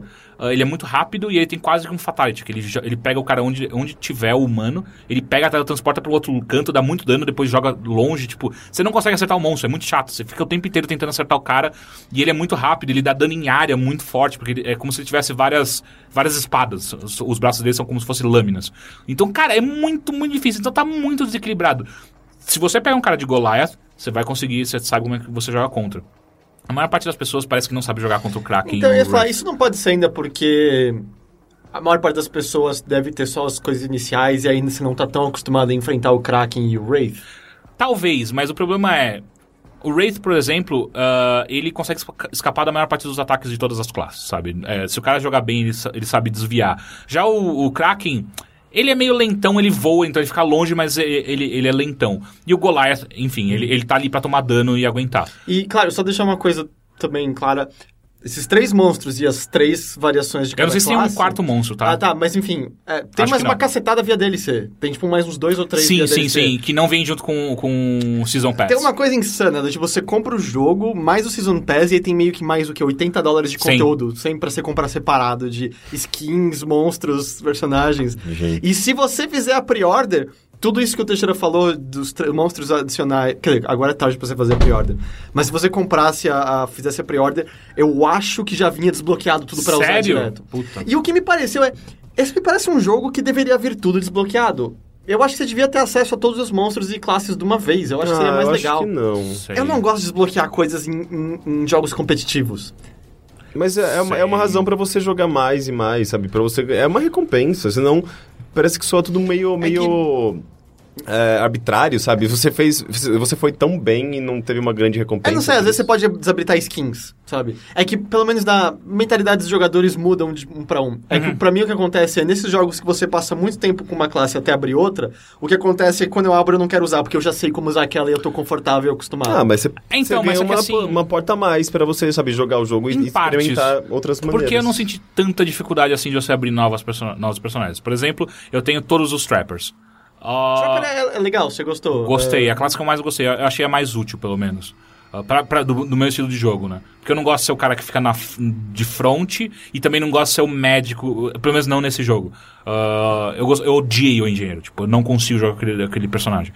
Eu acho ele muito lento. Mas enfim, eu habilitei todos os Trappers. Não demorou. Foi coisa de um dia eu tinha habilitado todos, além de habilitar um segundo médico. Isso é de boa, isso é rápido. Então assim, meio rápido. Eu achei que o monstro demora um pouco mais. Mesmo porque as partidas podem demorar muito se você jogar de uma maneira, como eu posso dizer, mais cuidadosa com o monstro. Porque assim, você pode ser um monstro porra louca. Tipo, começou a fase, você vai comer, porque você tem que comer os animais que habitam aquela arena, você come eles até você evoluir, você pode evoluir até o level 3. Ou então você, foda-se, eu vou pra cima dos humanos já. Eu já vi gente que ganhou assim fácil, sabe? Tipo, o cara jogava muito bem com... Quando você evolui, você simplesmente melhora seus atributos? Você melhora seus atributos. Você ganha mais pontos pra botar em cada um dos 4 ataques que você possui, né? Tem tipo uma árvore de... Sim. Pelo menos o Goliath só me pareceu ter 4 de Eu acho que todos são assim. Eu só consegui jogar com Goliath, eu não joguei o suficiente de monstro. Aí, pelo menos o Goliath começa com 3 pontos. Aí você pode escolher, por exemplo, começar já com 3 ataques com 1 ponto em cada, ou botar, por exemplo, 2 pontos num ataque e 1 só no outro e tem um já mais forte. Só que aí você também tem que levar em consideração que cada um tem um cooldown, então você vai ter menos ataques à disposição durante os combates. Isso tem um elemento de MOBA, né? Mais ou menos. Sim. Mas tem um quê? Porque é meio RPG. RPG também é assim, né? Sim, só que mas por partidas. Que zera toda partida. Cada partida é 0. Pode ser. Eu não sei se eu consigo concordar com coisa, mas tudo bem. Porque um problema muito sério que eu acho é o monstro evolui. Tá certo que ele começa, vamos dizer assim, ele começa mais fraco. Não que ele seja mais fraco que o humano, porque se um monstro pegar qualquer humano, qualquer classe, sozinho, ele vai ganhar. Não tem como, só se você for muito ruim de monstro.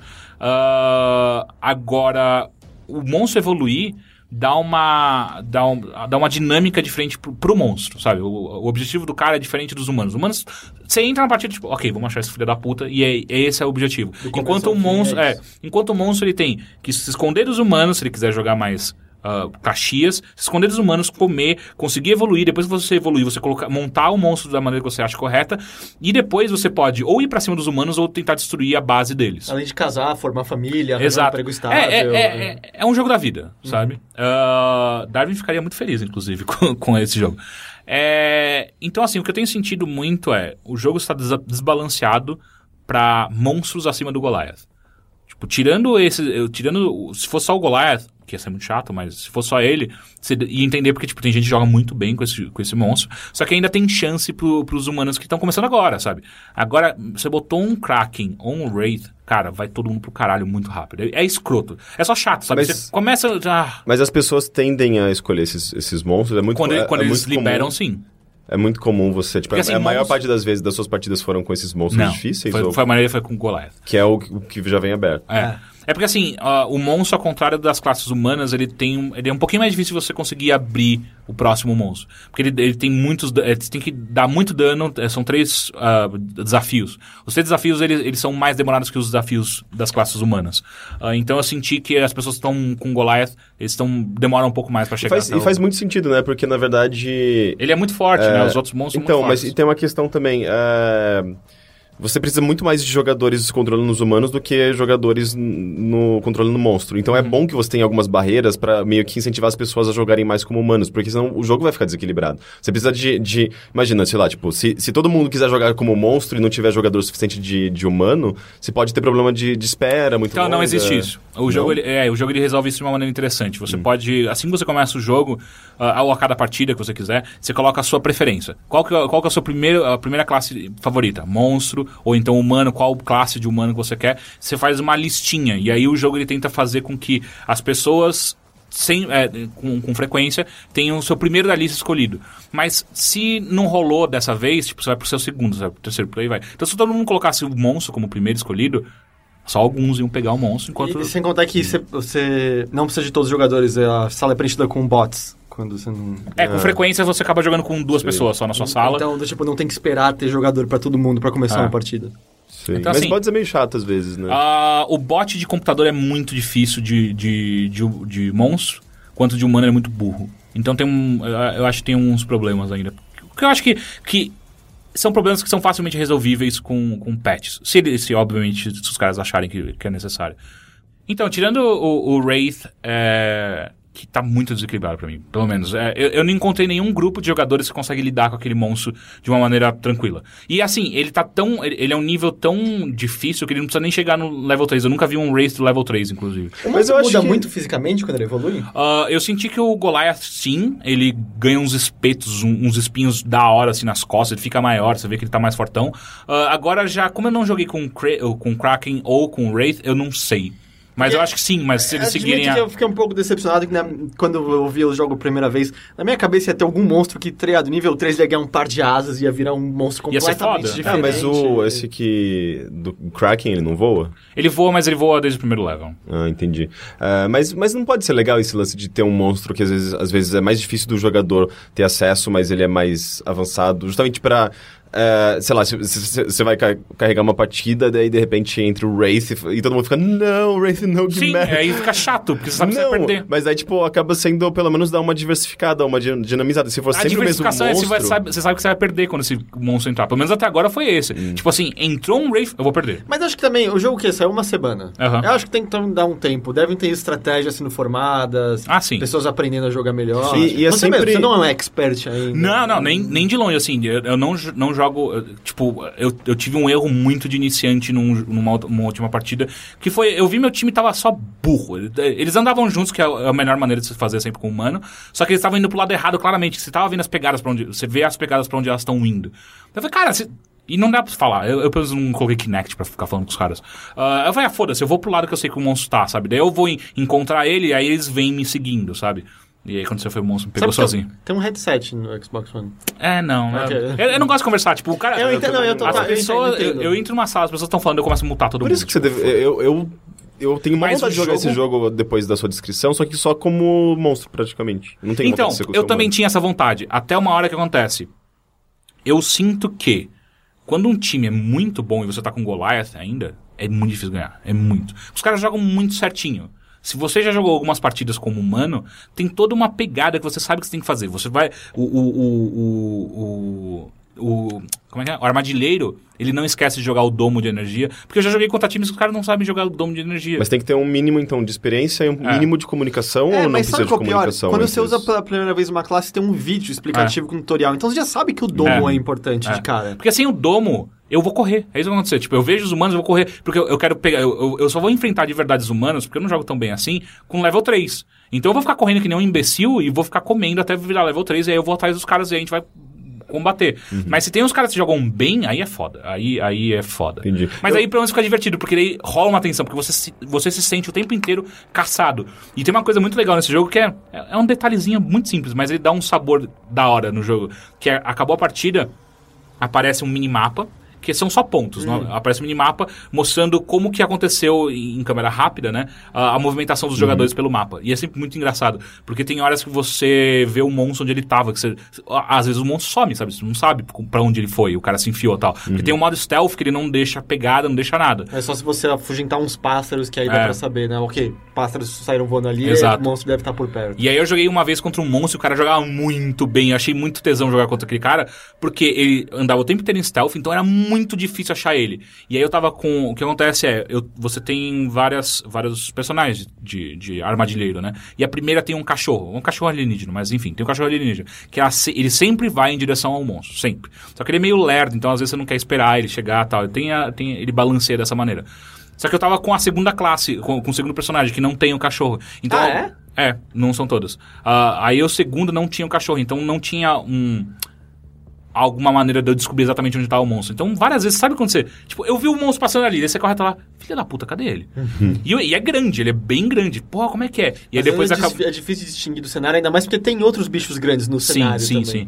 E aí depois eu assisti o final da partida, várias vezes a gente tava em cima dele e tava parado. Eu falei, caralho, esse cara jogou muito bem. Tanto que eu joguei assim, várias vezes você percebe que se você como monstro, você entra numa folhagem alta, os caras passam batido. Mas a única coisa que eu acho que me incomoda um pouco dele é que ele ainda é um jogo de arena, né? Um jogo online cujo objetivo é matar uns aos outros. Só competitivo, basicamente. Ele poderia ser ainda mais interessante se fosse alguma coisa do tipo... os humanos têm um objetivo específico num mapa e o monstro ele pode invadir ou não e pegar de surpresa, sabe? Sei lá, mas o monstro podia ter outros objetivos e ambas as equipes estão fazendo os seus trabalhos e por alguma razão elas podem se encontrar, Eu sabe? falei, tem um modo skirmish que você tem vários objetivos no mapa, cada um de um jeito. Por exemplo, os humanos têm horas que eles têm que defender a refinaria não, a usina de nuclear. Enquanto enquanto o trabalho do monstro é ele evoluir e destruir essa usina. Ou então, por exemplo, tem uma que é de resgatar sobreviventes humanos. Então, o trabalho dos humanos são resgatar pessoas lá que aparecem no mapa, você tem que ir até lá e chamar ele vem junto, você tem que levar esses humanos até o ponto de extração, enquanto o monstro não deixar isso acontecer. Só que o monstro pode muito bem falar, foda-se, vai resgatando esses caras aí enquanto eu vou comer e ficar level 3, porque na hora que a gente se enfrentar, eu vou matar vocês, ou então ele vai matando as vítimas, os perdidos antes. Tem também o modo de... esse eu achei mais da hora, que é o de ninhos, que os humanos têm que destruir os ninhos do monstro. Coisa horrível. O que acontece se você não destrói, se você perde esse round, no próximo aparecem 2 ou 3 monstros. Da hora. Aí fica muito, muito foda. Mas 2 ou 3 monstros jogadores? Não. Aí é um jogador monstro e outros 2 bots. Entendi. E isso é uma coisa também, a fase tem outros monstros, né, que são os que o monstro come, só que alguns deles também atacam os humanos, e alguns atacam mais ou menos como se fossem os zumbis especiais de Left 4 Dead, no sentido que você só se livra se um outro jogador tirar você dele. E é a hora que você fica com ódio dos seus colegas, né, porque você tá morrendo do lado do filho da puta e ninguém faz nada. Isso é uma coisa que eu senti, porque Left 4 Dead todo mundo tá seguindo o mesmo caminho, então é meio, acho que é Leaper, não sei, ele pulou em cima do jogador e tá preso, todo mundo vê. Comigo teve vez que eu tava sozinho, saiu meio que aquele crocodilão da água, me pegou e, bom, não tem ninguém em volta, eu vou ficar e não é só isso, morrendo. não tem ninguém em volta, só que aparece uma informação na tela falando assim, alguém está precisando de ajuda atrás de você, volta mas lá. Não tá perto, foda-se. Entendeu? E aí, só é burro. O que acontece você pode morrer 3 vezes como humano na fase. Só que a cada vez que você morre, sua energia falta um pouco a mais. Entendeu? Não dá pra recuperar com médico nem nada. É como se você estivesse perdendo energia de fato. E depois da terceira vez você morreu, acabou. Então às vezes você morre pra um monstro que não é o monstro do jogador, você perdeu à toa, completamente de besta, uma energia que vai fazer muita falta pra você num embate direto. Engraçado, esse jogo ele é um amálgama perfeito entre Left 4 Dead e Monster Hunter. É muito parecido. E tem vários conceitos. E uma coisa legal, assim, pra não falar que os humanos não querem matar os outros monstros, tem alguns monstros que não são o do jogador, que são a fauna local, que eles dão buffs. Então, assim, às vezes você mata um monstro, você chega perto dele, segura o X no Xbox One, e você ganha, por exemplo, 37% mais rápido de você recarregar suas armas. Isso nas próximas partidas? Não, nessa partida por um tempo determinado. Mas e o monstro também tem. Ganha buffs comendo bichos alfa, né? Sim, os alfas. Ele também ganha. Mas tem coisa que você leva pra próxima partida? Não. Só experiência. Assim, o que acontece você, como humano, você tem 3 desafios. Quando você completa cada desafio, você ganha um bônus de alguma coisa. Por exemplo, armadilheiro. Se você dá, sei lá, quantos tiros no monstro, você vai abrir como se fosse um perk que pro resto de todos os jogos como armadilheiro, você tem mais 5% de dano. Você escolhe um perk, né, pra equipar.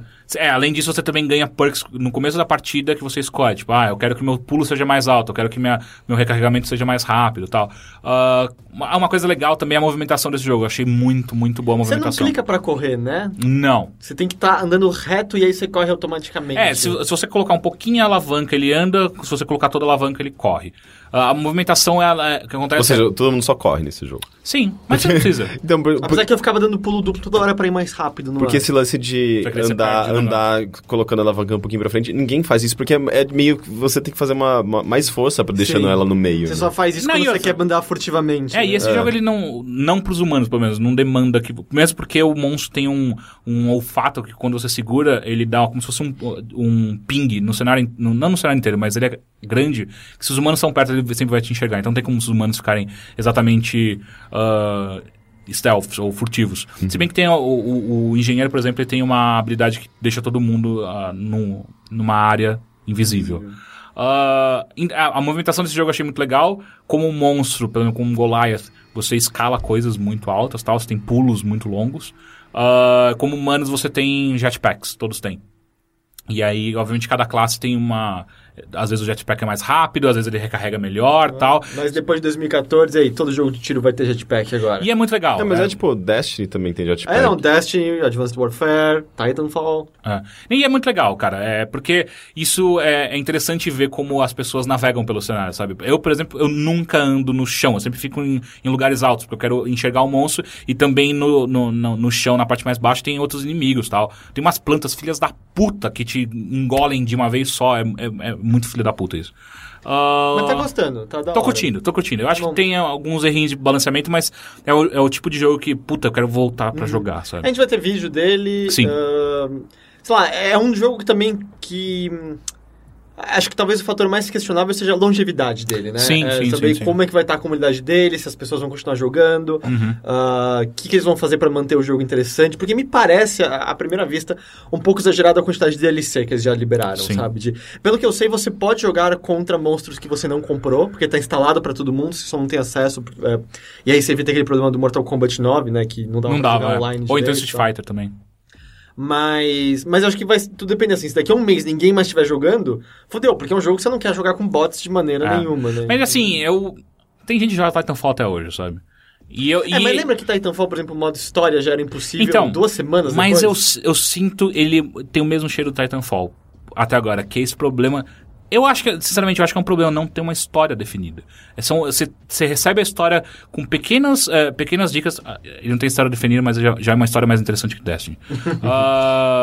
São pequenas dicas que ele dá de história, só que não tem um modo, tipo, eu quero saber a história desses personagens. Mas até Left 4 Dead não tem e funciona muito bem. O quê? Left 4 Dead não tem e funciona muito bem. Os pequenos pitacos que eles soltam são muito Mas Left 4 bons. Dead ele tem uma coisa que é... O objetivo dos personagens humanos, ele é extremamente claro e... é só chegar até aquele ponto. É basicamente isso. Ou então pegar alguma coisa e levar até outro ponto. Esse me parece um pouco mais ralo, sabe? Tipo, tem que caçar o monstro. É basicamente sempre isso, sabe? Caça um monstro ali e tal. E aí depende muito da experiência do jogo do outro, né? Enquanto Left 4 Dead é tipo assim, não, depende só entre nós 4, né? Então, sei lá, eu ainda sinto que existe um problema aí, eu acho. Pra mim. É tipo pessoas que não jogam ao modo história de Call of Duty. Pra mim é só estranho. Uma outra pergunta. Quanto tempo até esse jogo ter um DLC de monstro que é só um Korg gigante? Cara, se até o WoW teve, e não que fosse um monstro gigante, mas se até o WoW teve um Korg de lava, eu acho que não demora muito. Mas sabe uma coisa que eu fiquei meio chateado? Eu acho que Kraken tinha que ser um DLC. Porque ele parece muito Cthulhu, cara. Todo mundo ia querer aquela porra daquele mas Cthulhu. da hora que então você não tem que pagar mais. Não, sim, mas eu digo do ponto de vista da empresa. Eles deveriam ter guardado essa carta na manga. Você olhou os dados, Eu acho que podia ter aquele macarrão com almôndegas do pastafarianismo, sabe? Flutuantes jogando almôndegas. Eles podiam fazer uns monstros eu acho que eles se levam muito a sério pra ter qualquer tipo de piada. Sei. Mas eu acho que é total um lugar onde eles podem... brincar com Godzilla, brincar com King Kong, ou até mesmo com Pacific Rim, sabe? Faz total sentido. Eu acho que, por exemplo, num futuro seria interessantíssimo se tivesse uma fase aquática, um monstro de água. Uma fase em Nova York. Então, mas a questão não é outro planeta, né? Mas por que não? Nova York.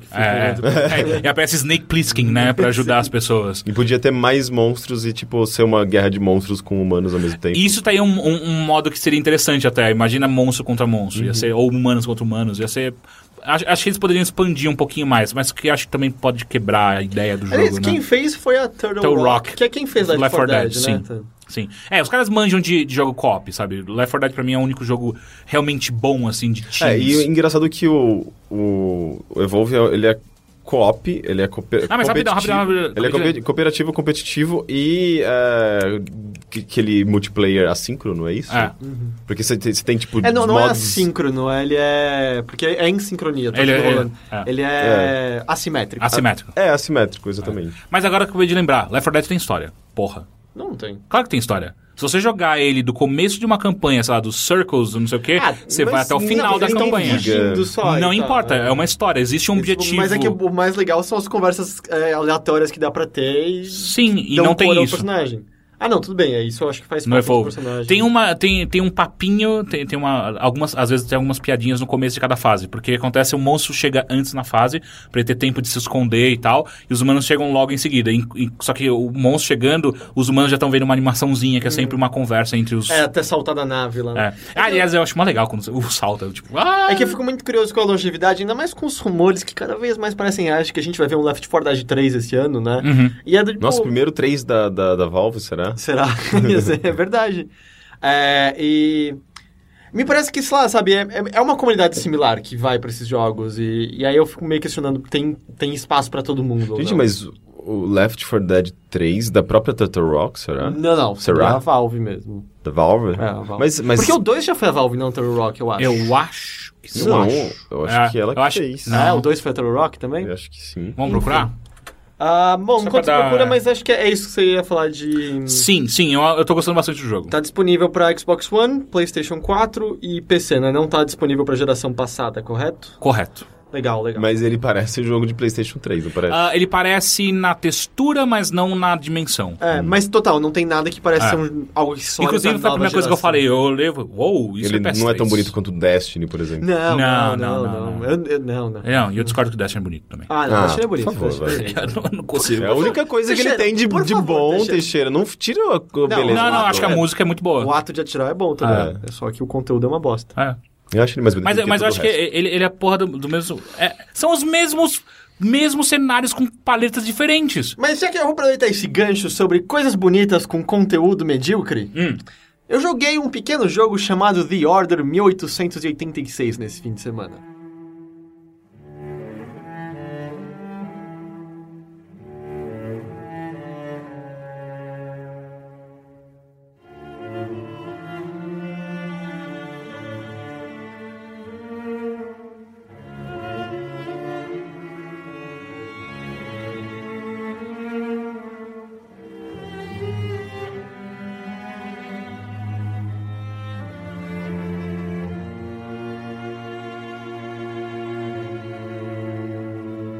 Conta pra mim que eu tô A muito... Ordem. Mais um jogo vitoriano. Mas, e assim, o primeiro grande exclusivo do ano, né? Exclusivo de PlayStation 4, feito pelos nossos amigos da Ready at Dawn, que criaram os God of War de PSP. E que, curiosamente, também, além de ser vitoriano, tem essa coisa sobrenatural, assim como o Bloodborne, que vai sair daqui a pouco. Sim. Nossa, é muito esquisito. É engraçado. Você talvez tenha ouvido rumores nessas últimas semanas de uma galera que conseguiu jogar conseguiu uma cópia adiantada do The Order e jogou e pôs o vídeo inteiro no YouTube e o jogo só tem 5 horas de duração. Isso é verdade.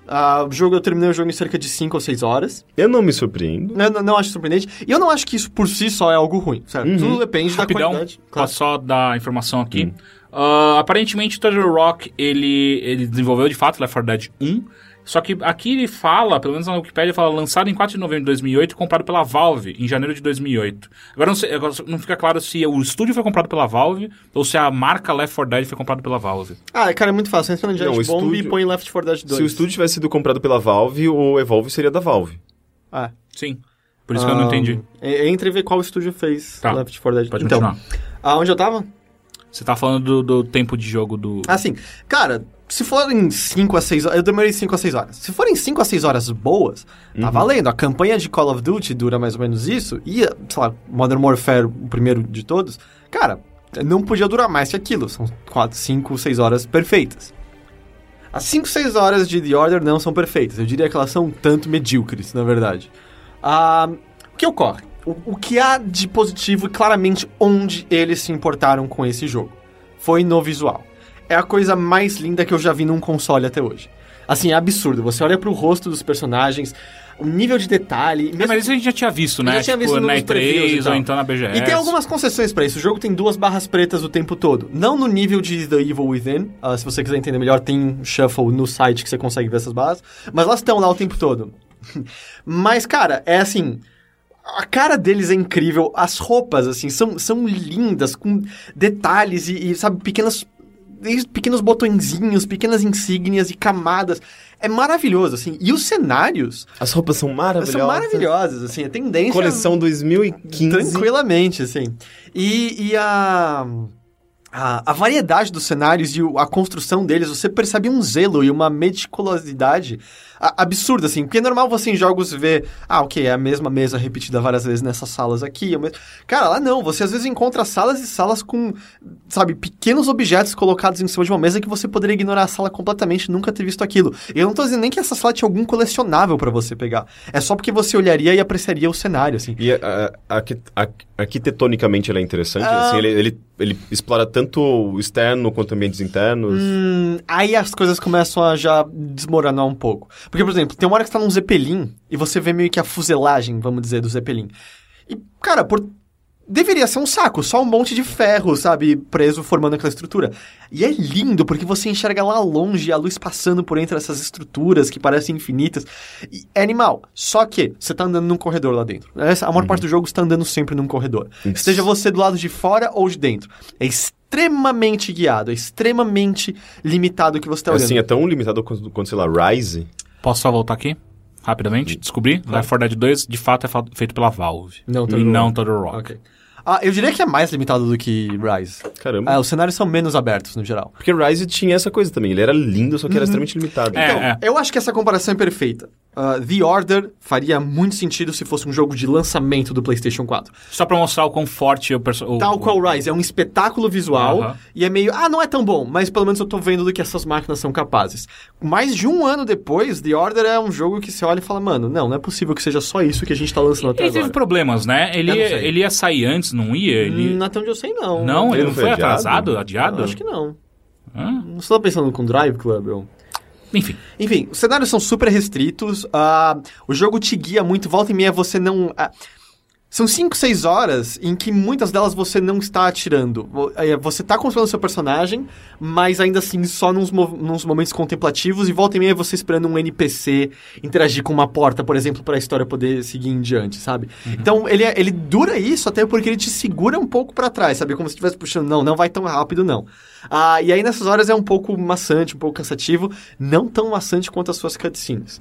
Lindas, muito mal dirigidas e muito chatas. Eles são muito expositivos no que eles estão querendo falar, e eles precisam mostrar detalhes dos personagens cometendo certas ações que já estavam implícitos, sabe? Tipo, a moça chega pra investigar um negócio e pega na mão e... eu já entendi. Mas o jogo faz questão dela pegar na mão, abrir, analisar e falar, oh, meu Deus. E parece mal dirigido só. Parece que uma equipe não tão competente no quesito de cinematografia comandou essas cutscenes. Porque, tipo, se a história em si do jogo não for muito boa, as cutscenes só vão soar, sabe, entediantes e redundantes. A história do jogo não é muito boa.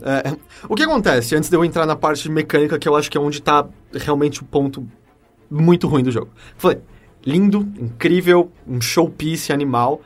A história, assim, a ordem da qual você faz parte, você controla o Sir Galahad, o Grayson, é uma ordem secreta fundada pelo Rei Arthur, e esses cavaleiros... Já tá me sonando Assassin's Creed. Não, então, isso nunca já ficado claro pra mim. Os cavaleiros vivem centenas e centenas de anos. Eles tomam água do cálice sagrado e vivem meio que pra sempre, assim. Eu não sei se foi o produtor do jogo que revelou, contou isso, mas só que pra mim eu já sabia disso. Eu não sabia, eu achava que era só meio como Assassin's Creed, assim, uma galera que é treinada e acabou. Não, tanto que eu acho legal que o jogo explica mecanicamente por que você regenera quando você apanha. Todo mundo carrega um pouquinho da água num frasco no pescoço, então quando você tá machucado você toma e você é curado na hora, assim. Nossa, da onde eles tiram essa água, gente? Do cálice sagrado, a água que você põe no cálice sagrado acho que fica sagrada na hora. Eu não sei direito. Caramba, esse cálice sagrado deve custar milhões de dólares. É um cálice sagrado, onde Jesus fez a última encontraram, ceia. Afinal? Então, nas cruzadas, teve qual que é o seguidor do Rei Arthur que encontrou? Percival? Não. O Galahad mesmo? Não, Lancelot. Acho que é o Lancelot, Eles encontram no romance? Eles encontram, Sim. O Lancelot teoricamente encontra. Eu não lembro. Olha que eu li esse livro. Não, eu acho que não tem exatamente um livro. E assim, Indiana Jones achou também, tá? Eu não acho que exatamente o Gabriel Knight também achou, gente. Não é exatamente um livro, eu acho que é mais contos orais e tal. Okay. E o que acontece também? O Galahad que você tá controlando não é exatamente o Galahad. Cada um ganha um nome, né? Exato. Os caras podem morrer se você recebe muito dano. E aí você tem sempre um número exato de cavaleiros na tábua deles. E aí você herda o título do outro. Tanto que o seu cara é o Grayson, ele é o Sir Galahad. E aí eles vivem centenas e centenas de anos. E eles lutam contra vários maus, incluindo o mal dos híbridos, que são as criaturas sobrenaturais que a gente viu no trailer, que são lá os lobisomens. O que acontece, assim, dessas 6 horas... 4 são passadas com você lutando contra rebeldes por conta de uma suposta revolução que você tá tentando segurar. Onde se passa o jogo? Inglaterra. Tá. Que tipo, o tempo todo fica muito claro que óbvio que essa rebeldia tem algum fundo a mais que eu não tô enxergando aqui. E aí nas últimas 2 horas o verdadeiro inimigo meio que é revelado. E tem a ver com esses híbridos, tá? É tipo, é um vampiro que se tornou, que é tipo o governador da cidade. Daí você descobre que é tipo Alckmin. Eu queria muito poder, queria fazer spoiler pra poder comentar em cima disso, tá ligado? Mas é o Drácula. Tá, só tirando a parte do Alckmin era mentira, então. É do tipo, ei, eu não quero dar spoiler, por mais que não haja história, mas... É tão óbvio que... É muito engraçado que você tenha ido pra justamente esse ponto. Mas, enfim, a história é super bobinha, super chatinha, meio que não vai... Sabe, ela é maçante. É só uma desculpa pra você ir pra vários pontos diferentes e de vez em quando atirar numas coisas. Então aí você passa por cutscenes, passa por esses momentos sem atirar e aí finalmente entra no momento da ação. É um jogo de tiro em terceira pessoa. Aos modos de Gears of War. Extremamente inferior a Gears of War, Uncharted ou Vanquish. Nossa, inferior a Uncharted, inclusive. Uncharted é bom. Não, tá sim, louco. sim, mas é porque, tipo, porra... Já existe, é da Sony, sabe? Eles podiam fazer Assim, uma coisa mas, melhor. cara, sério, Gears of War saiu em 2006, o primeiro, eu acho. Ele não traz nada de novo, a mecânica de jogo de tiro em terceira pessoa. Ele falava... Porque eu entrevistei o produtor do jogo na BGS. E foi a primeira coisa que eu perguntei pra ele, mas... Qual a diferença entre o seu jogo... Ah, não, é por causa da munição de fósforo. É tipo, Okay. você tem uma munição secundária, essa é a sua diferença? Me lembra de falar das armas em breve, ok? Tá. Mas o que acontece? Sabe, eu acho que a essa altura, você fazer um jogo de tiro em terceira pessoa é como se fazer um jogo de plataforma, você tem que se sobressair. Eu não tô dizendo que você precisa apresentar uma mecânica nova, mas as suas mecânicas de tiro tem que ser pelo menos lisas, impecáveis. É uma das piores mecânicas de tiro que eu já encostei, assim. Lembra muito daqueles jogos medíocres que surgiram na onda de Gears of War, sabe? As armas parecem todas de brinquedo, elas não têm impacto nenhum, parece que o som é quebrado nelas, elas não fazem, sabe, barulho de verdade, e elas são todas extremamente precisas. Então, significa que entre uma metralhadora, uma pistola e um sniper, você não percebe diferença nenhuma.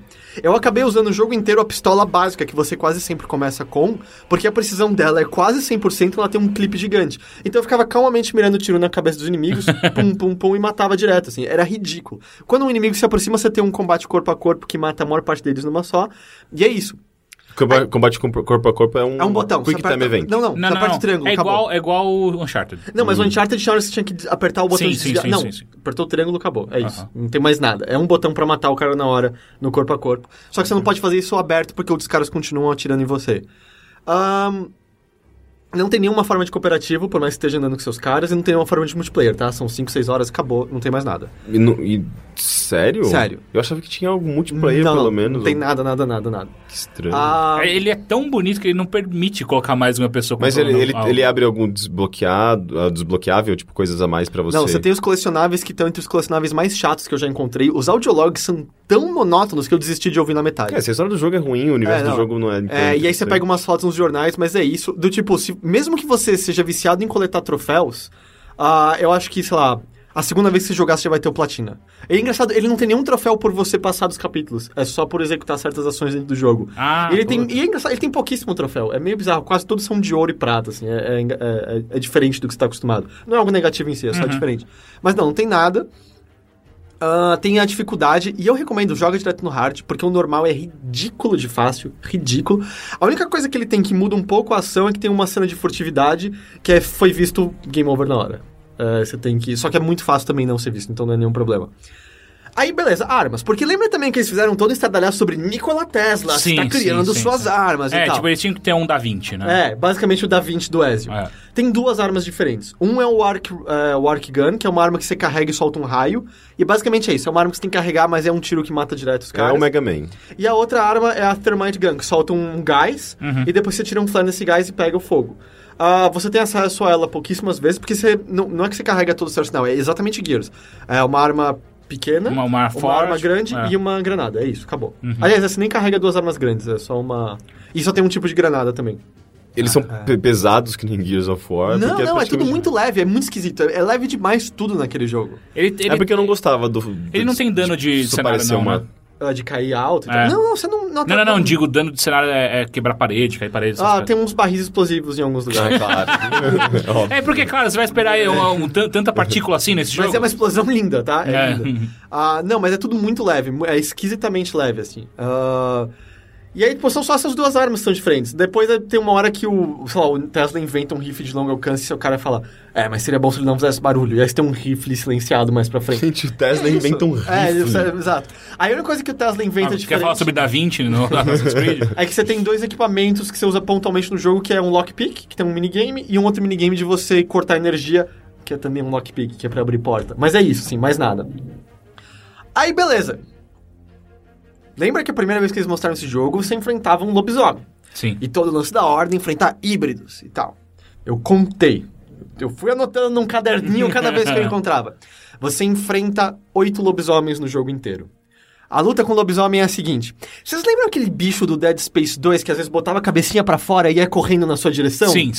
É tipo isso, você tá as 3 lutas com o lobisomem. Você tá num galpão cheio de caixa.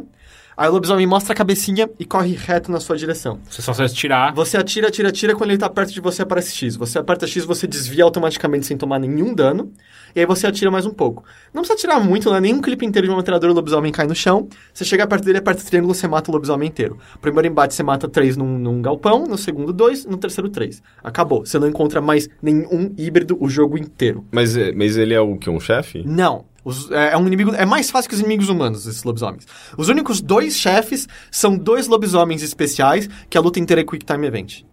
Mas então, os inimigos normais são humanos? Humanos. 95% são humanos no jogo inteiro. A única variação de humano que tem é que eventualmente aparece uns de shotgun, alguns usando armadura e alguns usando a arma a Thermite Gun, que é a fumaça. Mas quem que eles são? Eles são rebeldes. Você enfrenta os rebeldes? Você é tipo... Sim, você é o... Você é cavaleiro da rainha, você quer matar a rebeldia. Caralho, que bizarro. E aí... Então, tipo... E aí, assim, a luta... Sério? Peraí. Sério que você achou isso bizarro? Você ser cavaleiro da rainha e não 8 lobisomens no jogo inteiro? Sim, mas sei lá, tipo, numa época que se fala tanto sobre movimentos sociais... Rick, você sabe como você já sacou como presumível esse roteiro? Imagina qual é a sua relação com rebeldes nessa história. Tá. Ok? Você já sabe exatamente pra onde ela vai. E aí, essas 2 lutas de Quick Time Event são assim, são Quick Times parcialmente camuflados. O que acontece é, se o cara puxa a faca, e aí ele fala, você pode apertar R2 pra dar um ataque forte, no L2 pra apertar ataque rápido. Eu não sei qual a diferença, mas basicamente, você aperta uma vez, você bate o lobisomem, aí a vez do lobisomem atacar, você tem que fazer um Quick Time Event pra escapar dele. Aí é a sua vez de atacar, a vez do lobisomem, e aí eventualmente ele vai fazendo coisas com você no cenário e tem outros Quick Time Events pra você fazer. Tirando esses Quick Time Events do cenário, as animações das 2 lutas são exatamente as mesmas. Idênticas. Mais engraçado em relação à história. 20 minutos antes do final do jogo, o vilão verdadeiro aparece e fala, então é esse o cara com o qual eu quero lutar. E aí acontecem umas coisas, você enfrenta um vilão secundário e a história acaba na metade e rola os créditos.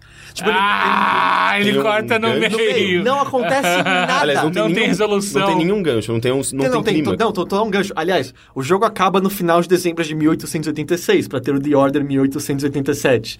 E é do tipo, mas assim, a história não acontece nada e não conclui nada. Do tipo, ele nem te deixa lutar contra o vilão principal, sequer. Nada. Mas ele não tem uma boa resolução, um clima... Assim, não. Peraí, ele não tem resolução. Não tem resolução. Acaba, tipo, quando as coisas estão começando a acontecer, ele acaba. Antes disso, é basicamente enrolação pra você passar por hordas e hordas de inimigos. Gente, que coisa estranha. Não tem nem sequer uma parte com uma metralhadora montada, sabe, pra diversificar. É muito estranho. É um jogo muito medíocre, as pessoas muito vazio. vão sei lá, eu acho que terminar e se sentir, sei lá, tipo, tendo uma experiência pela metade, então, uma coisa de total. Sabe, sendo meio ralo. Eu não sei. Sabe o que eu acho? Será que eu sempre penso, quando eu jogo um jogo assim, eu fico pensando no que os desenvolvedores estavam pensando, nas sensações que os jogadores tiveram naquele momento, sabe? Do tipo, eles vão sair satisfeitos com essa experiência? Eles vão sair... Cara, tem uma entrevista de um desenvolvedor dizendo que se você não sair emocionalmente abalado, você é morto por dentro. Eu sou morto por dentro. Okay? Que absurdo! Eu sou morto por dentro. Como alguém pode falar isso? É o novo Peter Molyneux que fez esse jogo. Eu descobri que eu sou morto por dentro. Porque, assim, eu não lembro nem sequer do nome dos personagens depois disso. É muito estranho. De novo, lançamento de um console, beleza, visualmente normal. Agora, cara, é meio aflitivo, assim, pensar... É só isso que a gente vai receber nessa nova geração? Porque é muito pouco. Quem fez isso? Foi a Ready at Dawn que fez os God of War de PSP. Mas eles não fizeram nenhum jogo original? Até hoje? Eu acho que esse é o primeiro trabalho deles depois dos God of War. E o último, a gente espera. Então, eu não sei. Eu acho que é um mundo que pode ser melhor explorado, mas quando vocês não acertam nem as mecânicas de tiro, que é o core desse jogo, tem algo muito errado. Muito, muito, muito errado, sabe? Não, nem pra ter umas armas criativas, já que você tá criando um universo totalmente fantástico e tal. Eu recomendo muito, assim, não compra esse jogo no lançamento. Eu me lembro que quando esse jogo foi anunciado, eu fiquei, olha, uma franquia nova, pode ser interessante. Apesar que ele parecia um Left 4 Dead com lobisomem. Exatamente. Tudo que eu via, uma coisa atrás da outra, era só clichê e coisas comuns de videogame que já foram exploradas, e até meio que maciçamente. O próprio gameplay, eu ficava, sério que isso vai ser um Gears of War? Eu nunca tive interesse nesse jogo. Cara, e você me falando só, tipo, eu não quero esse jogo mesmo. Não compra esse jogo no lançamento, porque esse jogo vai ser o que você vai encontrar usado tranquilamente, porque até quem gosta de platinar termina em 2 dias, sabe? O que tem tudo pra fazer. Eu acho que não vale a pena o investimento. Eu não gosto muito de falar em termos de valor, mas bem na verdade, é uma tarde e eu acho que você não vai nem querer, sabe, achar os colecionáveis, porque eles não adicionam nada à experiência. É muito vazio. Uma coisa engraçada é que quando eu entrevistei o produtor na BGS, eu perguntei qual era a diferença dele pra Uncharted ou então Gears of War, e ele falou, não, a nossa história é a cinemática do jogo. Ela é cinematográfica, com certeza. Ela é boa nesse quesito? Eu acho que não.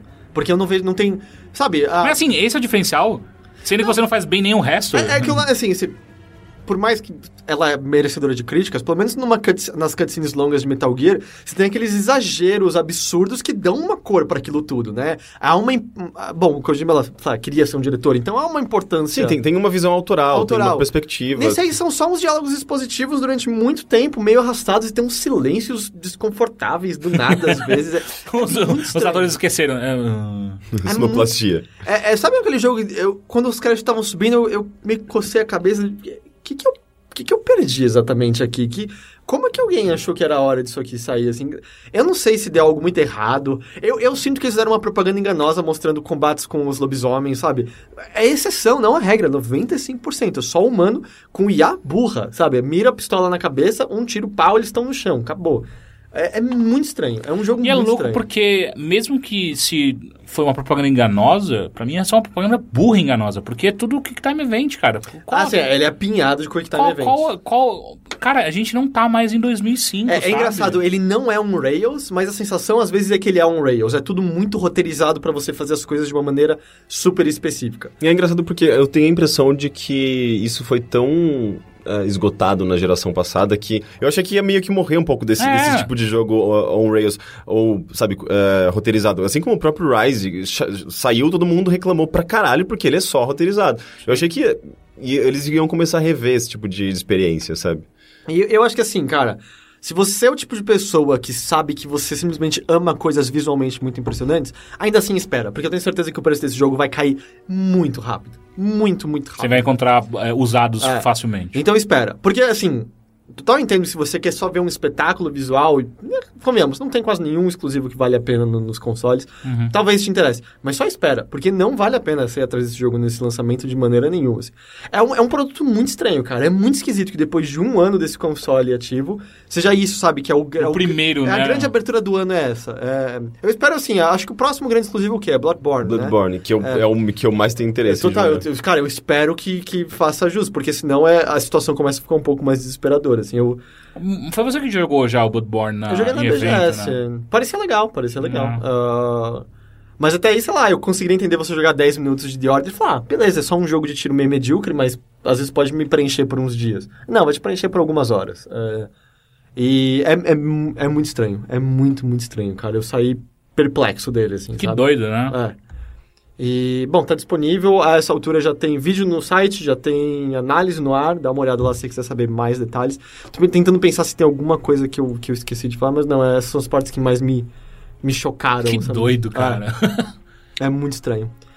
E fora isso, eu botei mais um pouquinho o pé na água em Darkest Dungeon. Tem alguma coisa específica, ou melhor, 2 coisas específicas que estão começando a me irritar um pouquinho nesse jogo. Um é... quando os seus personagens todos chegam no máximo da insanidade deles que ativam os boosts negativos, dá pra você continuar jogando por um tempo. Sua vida pode não estar ruim e você tá nisso. Eu normalmente desisto, porque eu não suporto quão demoradas são as lutas de exploração por eles terem que parar pra falar o tempo todo. Você também sentiu isso? Não. Cara, eles não calam a boca. Eu comecei a ficar desesperado. As lutas demoram 5 minutos, podendo demorar 1 às vezes. Eles não param nunca e não dá pra pular as falas.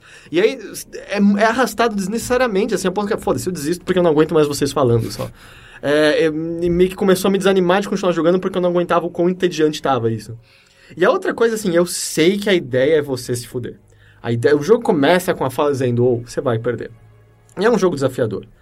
Eu só acho que às vezes ele é injustamente desafiador. Ah, sim, com certeza. Do tipo, às vezes você passar 3 turnos com todos os seus personagens errando os golpes, sem que não haja nenhum debuff neles, só pra luta se alongar mais e você apanhar mais.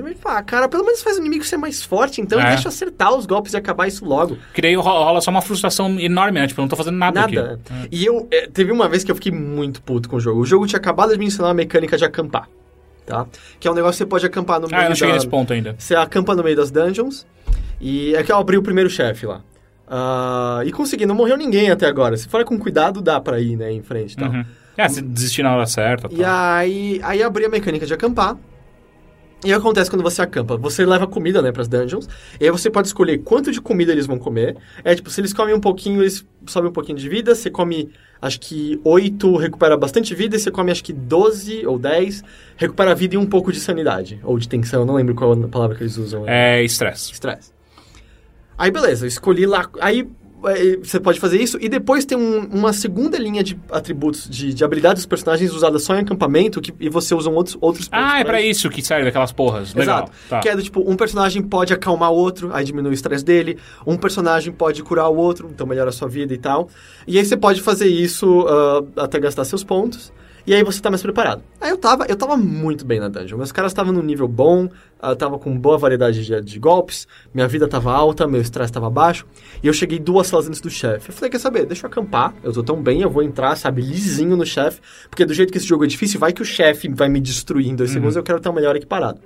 Entrei, dei tudo de comida que eu podia dar para meus personagens, para eles diminuírem o estresse ao máximo. E fui ver. Aí botei as habilidades para curar as pessoas, algumas dão buffs e tal. E aí eu tinha um... Ele é o equivalente ao Ladino, não me lembro o nome da classe. Agora o cara da faquinha. Que tem a pistola. Esse aí. Tá. Tinha uma habilidade dele que era alerta. O que ela faz? A descrição era, a partir de agora, você terá menos chances de ser pego de surpresa, que é basicamente você ter um turno inteiro de ataques recebendo, e você terá mais chance de pegar os inimigos de surpresa. Então você tem um turno inteiro de graça pra bater nos inimigos. Falei, não, beleza, que ótimo, né? Eu vou apanhar ainda menos. Usei essa habilidade, acampei. Terminei de acampar, aparece, você foi emboscado durante a sua noite de acampamento, fui pego de surpresa, tomei um turno inteiro de dano, todo mundo se fudeu, estresse ao máximo, nada de vida, e acabou, eu tive que desistir da dungeon. E tipo... Porra, mas peraí, eu usei a habilidade que deveria justamente me livrar disso, eu tava perfeito, e você fez eu ter que jogar fora inteiro minha exploração dessa dungeon. Eu tive que desistir porque eu não tinha mais... Se você não tivesse acampado, não teria acontecido isso. Quer dizer, talvez uma próxima luta me fudesse, mas eu não tava daquele jeito naquele momento. Aí foi meio, cara, eu entendo que é pra ser difícil, mas tem uma hora que começa meio... Só bobo, né? É pra ser injusto comigo, e aí, sei lá, talvez eu tenha dado um azar... animal, sabe? Tipo, deu um erro crítico em todos os dados virtuais rolando lá atrás. Mas deu uma brochada legal nessa hora. Não quero jogar mais, Eu saí no meio da dungeon, foda-se, eu vou ficar estressado, vou começar a xingar alto. Eu me conheço, eu começo, sabe? Filha da puta, esse que quer? Você quer que eu bato na parede? É isso que quer que eu faça?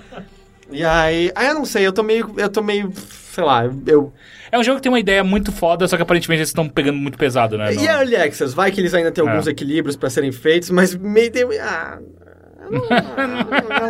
ia ganhar. E aí foi isso. E foi isso que eu joguei. Vamos falar de notícias brevemente? Vamos. Posso pegar café? Sim, vamos fazer uma pausa pra café e a gente volta já.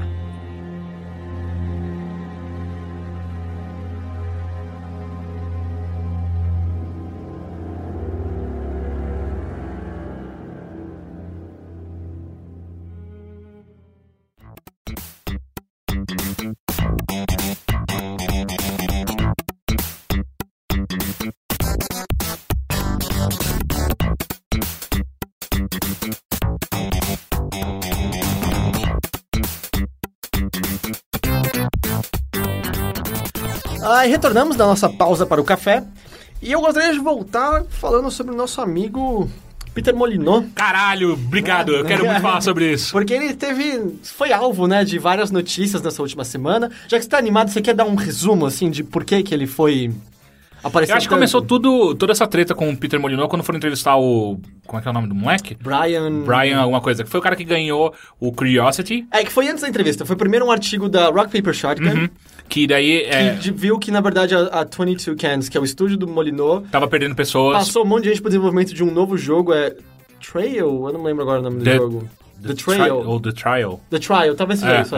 E aí, e não mais no Godus, que é um jogo inacabado, tá em Early Access no Steam e tal. Com 51%, exatamente. Not going to move that. E o Brian, que foi o ganhador do Curiosity, né? Que ia ser, que o prêmio... o prêmio dele seria ser o deus dos deuses em Godus, inclusive ganhar parte dos lucros de Godus, e ele, há 3 anos, ele não recebe nada. E aí, depois disso... o Rocket Paper Shotgun... Não, a Eurogamer fez conversou com o Brian, conversou brevemente com o Molyneux, que fez um pedido de desculpas, mas aí em seguida veio... A Rocket Paper Shotgun de novo fazer uma entrevista com o Peter Molyneux. Que é uma das coisas mais sinistras que eu já vi em jornalismo. Assim, posso falar? Eu adorei. Eu acho que ela tem problemas sérios naquela entrevista, mas ela foi uma das poucas entrevistas que conseguiu falar com alguém tão francamente. Pois é que assim, ajuda muito que o John... Cara, eu gosto muito do John Walker, eu gosto muito do Rocket Paper Shotgun. Eu também. E apesar dos pesares, eu gosto do Molyneux. Eu acho que ele é uma figura interessante. Sim, ele foi um dos caras mais legais que eu já entrevistei. Tipo, é o cara que ele olha no seu olho enquanto ele tá conversando com você. E aí o que aconteceu? Ele foi fazer essa entrevista e eu acho que assim, tem partes muito boas. Eu acho que o quão incisivo ele foi em certos pontos é interessante. Eu só acho que o tom, de vez em quando... Sim. Mas a primeira pergunta é... a primeira é muito... Você é um mentiroso patológico? É muito, né? Caralho, e ele dá nem um tapa evolui. na cara em vez de fazer uma pergunta que vai ser mais E o pior é que ele boa. solta essa pergunta sem nem... explicar direito, porque mais pra baixo da entrevista, ele vai lá e explica por que ele fala de mentira patológica, que não é que você tá querendo mentir de verdade, mas você tem uma condição no qual você mente sem perceber, que no final é muito mais fácil, muito mais leve, entre aspas, você falar assim, cara, você nem tá percebendo que você tá mentindo, né? Se ele tivesse começado com essa pergunta, você ia falar, ok, não, tudo bem, já começa parece bastante no nível da acusação e do julgamento, né? E dá pra ver que tem coisas na qual o Molyneux se engasga nessa entrevista que são esquisitas, porque ele fala, por exemplo, a gente não tinha distribuidor na versão de PC. Aí lá embaixo ele vira e fala assim, não, a gente tem problemas de servidores, e aí o distribuidor... Peraí. Problema de servidor na parte mobile do jogo, que daí atrasou o PC. Então, ele não fica muito claro, e aí o John Walker fala, mas você falou, e aí o Molyneux se atrapalha e não responde. Mas assim, a progressão toda aí o Eurogamer conversou com o Brian, que é o garoto que ganhou, o garoto falou que não recebeu nada, e o Molyneux fala, realmente a gente tem que retratar isso. E aí estourou nessa entrevista. A parte que eu fico com o pé atrás é que meio... Eu acho que o Molyneux não estaria falando nada disso se ninguém tivesse ido perceber que foi o que o John fala com ele. Fala se assim, a gente não tivesse enchido o saco, o Godus estava meio inacabado e foda-se. Não, assim, esse moleque que você prometeu a mudar a vida dele, você não fez nada a respeito disso. E aí o Molyneux dá uma das piores respostas que eu já vi na minha vida de um desenvolvedor, que eu tinha deixado pra alguém fazer, só que essa pessoa parou de fazer.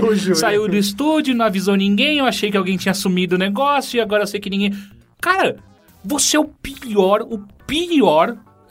controlador, gerente de equipes do mundo, cara. Você é terrível. Você não deveria estar na posição que você tá. É simples. E uma pergunta, assim, depois disso, como vocês acham que tá o nome do Molyneux? Porque o lance, assim, ele sempre teve essa fama de exagerar o que os jogos dele hiperbólico pra caralho. E os jogos dele, assim...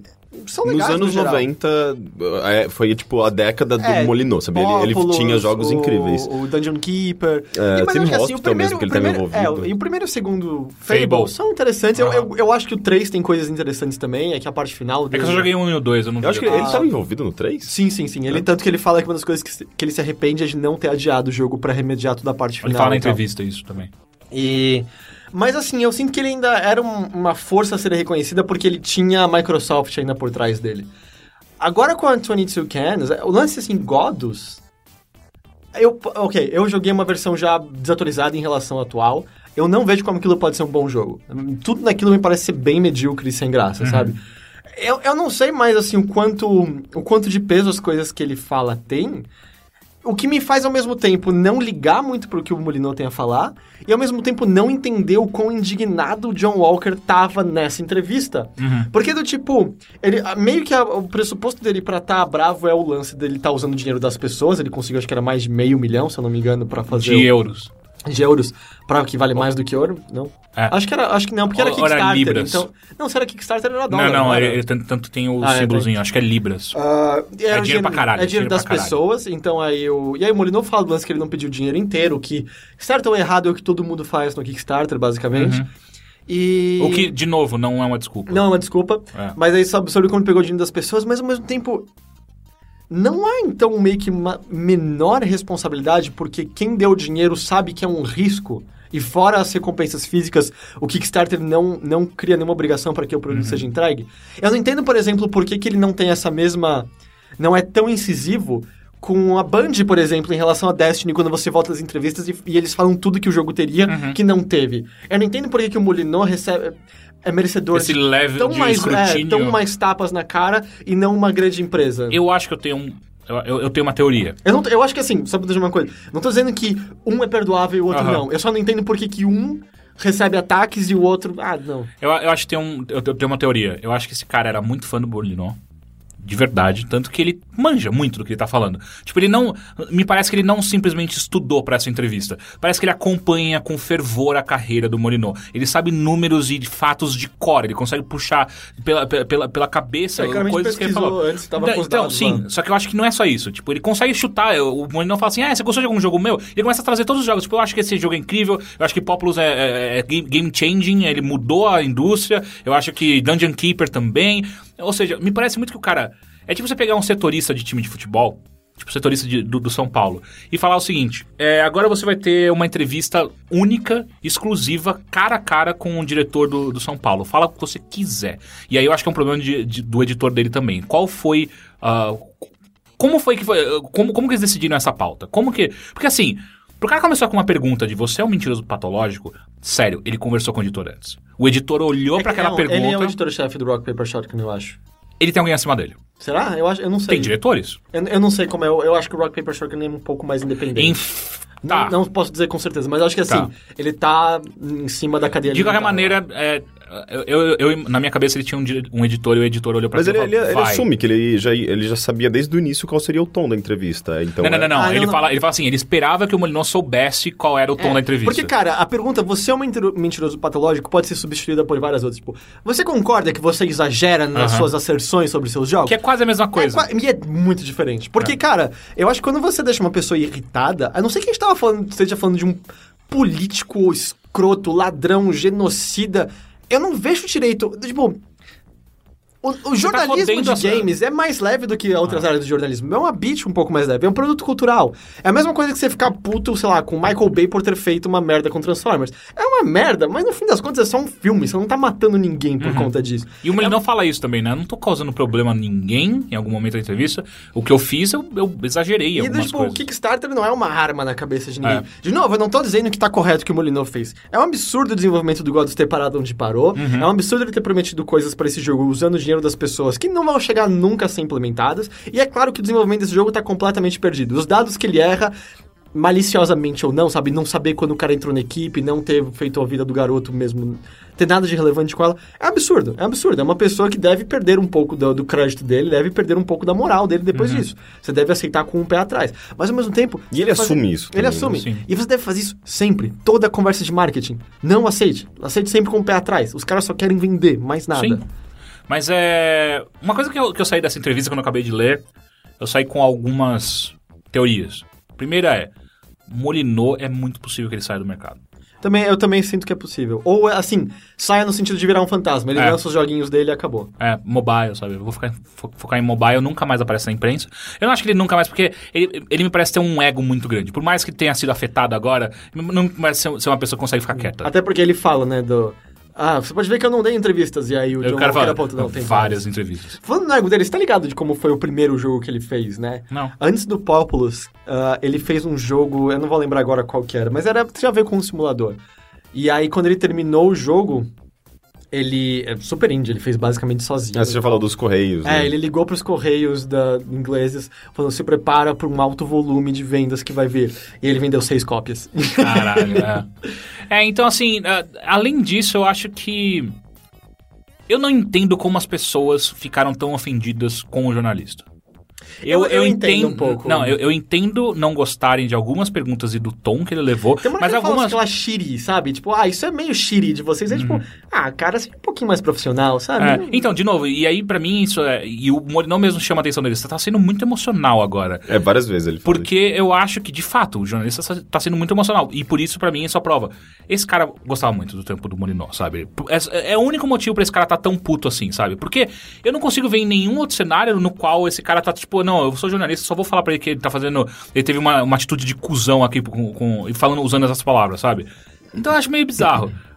Eu não lembro onde eu tava indo. Tudo bem. Enfim, lembrei. Que eu não entendo as pessoas ficarem tão putas. Porque eu vi gente falando que essa foi a entrevista mais antiprofissional e que o entrevistador se coloca à frente do entrevistado. Discordo. Eu acho que um outro problema muito sério. Ele não precisava ter colocado aquelas partes que ele só bota assim, risadas ou risos. Aquilo não dá nenhum tom pra... Aliás, não ajuda em nada a entrevista. Não traz nenhuma informação e só bota o entrevistador, com mais cuzão do que ele já tá sendo, sabe? E outra coisa, essa é uma regra super tradicional de jornalismo que eu acho que você pode quebrar lá à vontade, sabe? De não se coloque na história, não se coloque acima. Christopher Hitchens falava, né? As pessoas falavam pra ele, você se envolveu nessa história que você tá cobrindo. Isso não é uma regra do jornalismo que você não deve se envolver. Ele, não é a minha regra. E aí, fazia sentido pro John Walker se envolver naquilo? Vai fundo. Eu não vejo... Acho que a gente tem que se livrar da estrutura que o jornalismo tem que se sim, é que eu acho que isso só vai contra o discurso dele no final, sabe? Tipo, esse tipo de... O tom dele envenenou tanto a entrevista que muitas pessoas pararam de ler a entrevista e só ver o tom do cara. E esse é um problema, porque assim, de novo, eu acho uma entrevista da hora, não é a melhor entrevista que eu já li, mas é uma entrevista da hora. É cansativa. Eu achei muito cansativa. Eu acho que eu concordo, sim, que existem pontos que parece que eles vão e voltam pro mesmo ponto sem ir pra frente e tal. É porque parecia muito que ele não queria largar o osso, né? Tipo, eles faziam uma pergunta, o Molineux respondia, ele queria uma trap. E eu acho que diante do tom e de tudo mais, é muito melhor ele botar na íntegra, assim, pra que ninguém ache que ele manipulou de qualquer forma o que foi dito. Mas, de qualquer maneira, eu acho que o tom dele zoou. Tipo, ele poderia ter tido uma entrevista muito mais impactante se ele tivesse sido menos emocional. Teria sido uma entrevista fodida que as pessoas teriam falado, caralho, sim, Molineux. Agora as pessoas estão falando, esse John Walker é um babaca. Acho que, e pior que é a base, porque do tipo, olha, Peter, você pegou dinheiro de Kickstarter das pessoas, teve um produto inacabado no Early Access e agora a gente tá ouvindo que vocês estão partindo para um novo desenvolvimento. Me parece que você está usando de artimanhas que você consegue receber o dinheiro das pessoas antes de terminar seu produto e está mandando esse produto pela metade. Essa é a impressão que está sendo tida com Godus agora, sabe? Tipo, não é nem só a promessa do Brian, que quem deveria estar ofendido era o próprio Brian, e ele parece estar pouco se fudendo, na real. Mas acho que, como qualquer consumidor, sabe? A gente pode comprar o jogo no Early Access estando completamente incompleto. Então, eu acho que isso é uma linha de questionamento válida. Tipo, o que está acontecendo no estúdio? Como está indo o desenvolvimento de vocês? Qual é o timetable do Godus? O que aconteceu nesse desenvolvimento do Godus? E de acordo com o Molineux, que eu, de fato, não acompanho o desenvolvimento do Godus, mas de acordo com o Molineux, eles publicam periodicamente atualizações, eles são transparentes, eles conversam com a comunidade, não sei o quê.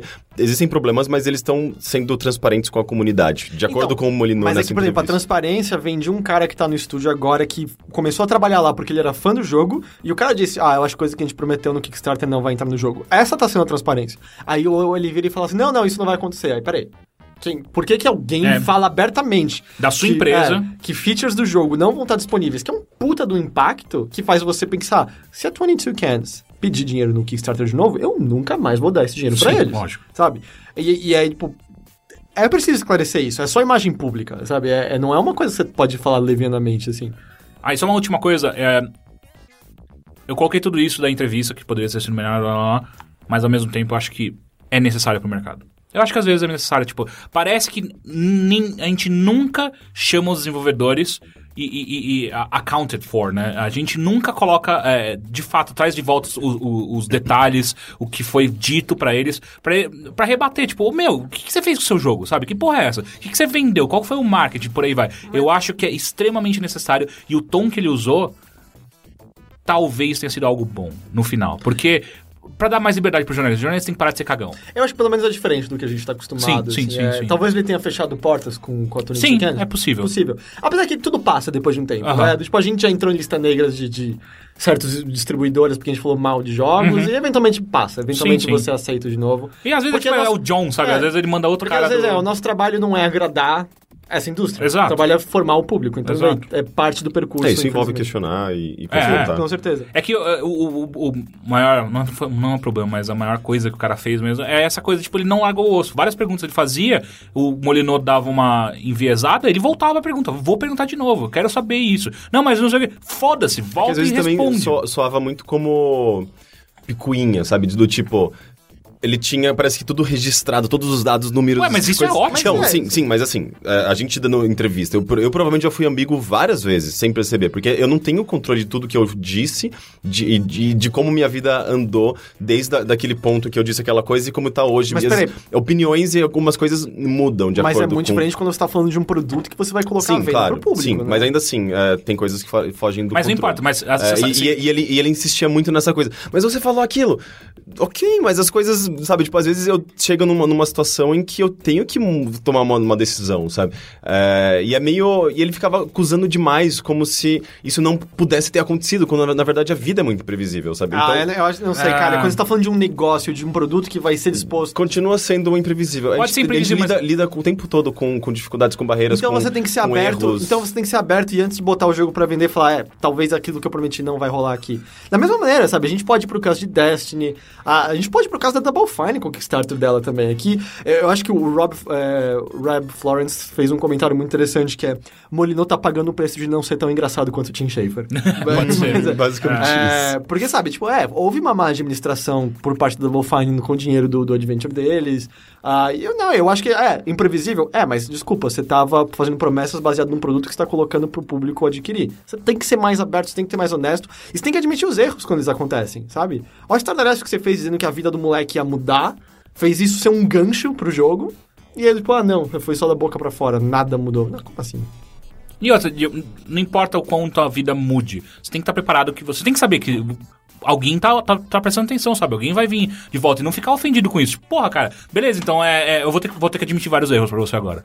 E às vezes me parece que o Molineux tem uma hora que ele entra num ponto vitimista na entrevista, que ok, agora você tá me empurrando pra fora. Mas essa foi a merda do tom agressivo, porque permitiu ao Molineux virar a vítima. Eu senti que você sai simpatizando muito mais com o Molineux do que era... Eu não saí simpatizando. Eu senti eu só senti pena, mas ao mesmo tempo eu consigo sentir pena e falar, tipo, você só é incompetente. Eu não sei, mas eu acho que desarma de um jeito que você, coitadinho, deixa ele errar os jogos. Eu sinto que o tom agressivo... Não, pode ser, mas só que eu não saí dessa entrevista assistindo isso. Alguém mais quer falar uma coisa de Molineux? Não. E essa semana a gente também tem um novo capítulo em remasterizações. Yes! Qual deles? Darksiders 2 vai ser lançado para pelo menos PlayStation 4 nesse ano. Não tinha visto. Então saiu hoje isso porque a Amazon dos Estados Unidos listou o jogo e aí saiu. Aí a Nordic Games falou assim, isso vai acontecer. E aí elas falaram, não quis dar mais detalhe. Então provavelmente vai sair para Xbox One também. E provavelmente vai ser igual a versão de PC, né? Porque a versão de PC já era mó bonita e tal. E, porra, que merda. Eu continuo achando, igual aquele e-mail daquele cara lá, que ele não jogou no console anterior, e vai que ele tem um console novo e ele tem algum desejo. Tá lá, tá disponível. Então, a versão de Darksiders 2 do console anterior tá muito mais barato. Sim, mas e se ele não tem um console? Não, eu acho assim, eu entendo o Henrique, eu concordo em partes, o problema é que só sai isso. A gente só tem visto isso, é muito escroto, sabe? E também saiu... Pouquíssima coisa, acabou... cara. Tipo, a gente tá vendo um podcast, a gente tava falando de The Order, que foi terrível. Mas ao mesmo tempo você tem tantos jogos independentes saindo, você tem uma variedade. O PC onde tá borbulhando mais é muito mais... Cara, sempre, claro. Isso. Tipo, aparece no PlayStation 4 meses depois, normalmente. E no PC você já joga a melhor versão desses jogos. Eu não sei, eu acho que em geral... Talvez nessa geração a gente tenha uma menor quantidade de jogos pro período em que a gente tá em comparação aos períodos anteriores, mas eu não acho que é tão catastrófico assim. Cara, deixa. Quem quiser comprar esse jogo vai comprar e quem não quiser vai comprar as coisas novas. Eu sinto assim, na geração passada, a essa altura a gente já tinha recebido Gears of War. Que tinha, tipo... Foi animal, foi absurdo, foi a coisa mais linda que você tinha visto na sua vida. Trouxe mecânicas animais, trouxe uma história legal até. Trouxe um mundo divertido, mudou um monte de coisa. Trouxe, mecânicas, beleza, a mecânica de cobertura já tinha aparecido antes, naquele... Eu esqueci o nome do jogo lá. Mas, tipo, ele que tornou ela moderna, trouxe a mecânica de Active Reload, que foi animal. Só o não apareceu nada, assim, pra essa geração que seja marcante. Nada. Enfim. E também foi que a semana passada ou retrasada que Indigo Prophecy ganhou versão HD pra PC. Mas tudo bem, eu concordo. Eu acho que é mais ok porque era um jogo SD e tal. Mas aquele jogo é meio ruim. Né? Eu tenho vontade de jogar de final novo. dele. ele piora muito, eu acho que, assim, mas o começo é muito bom. A cena de abertura dele é a cena daquele jogo. Não, e tem cenas maravilhosas. Eu acho que, sei lá, na primeira ou segunda hora de jogo que você Você apartamento com a garota? Não, a parte que você precisa esconder umas evidências na delegacia e o delegado tá chegando perto. Então ele tem essa coisa de tensão, de criar, de dividir a tela em várias coisas, bem 24 horas. Sim. Você tem que esconder na delegacia. Você tem que esconder as evidências. Esconder? Mas por que você esconderia? Não sei. Você não tá confundindo com o banheiro no começo? Não, você precisa esconder alguma coisa de um delegado que tá chegando sem que ele descubra. É a cena da abertura. Você matou o cara no banheiro, você tem que se livrar da faca e tal. Não era um outro momento. É dentro de um prédio, dentro de algum lugar, e a pessoa tá chegando na sua sala e você tem que esconder as coisas pra que ela não veja. Eu não lembro disso. Enfim, tipo, ele tem... em termos de narrativa, e como ele brinca narrativa e gameplay, essas coisas de criar tensão e ter perspectivas diferentes de dois personagens, eu acho brilhante. Então, isso era muito legal. É que acho que hoje em dia, Heavy Rain e... O Beyond meio que foram além muito expandiram, tranquilamente. né? Mas acho que sim, tem pontualmente cenas boas. A cena da abertura no banheiro, que depois troca pros policiais.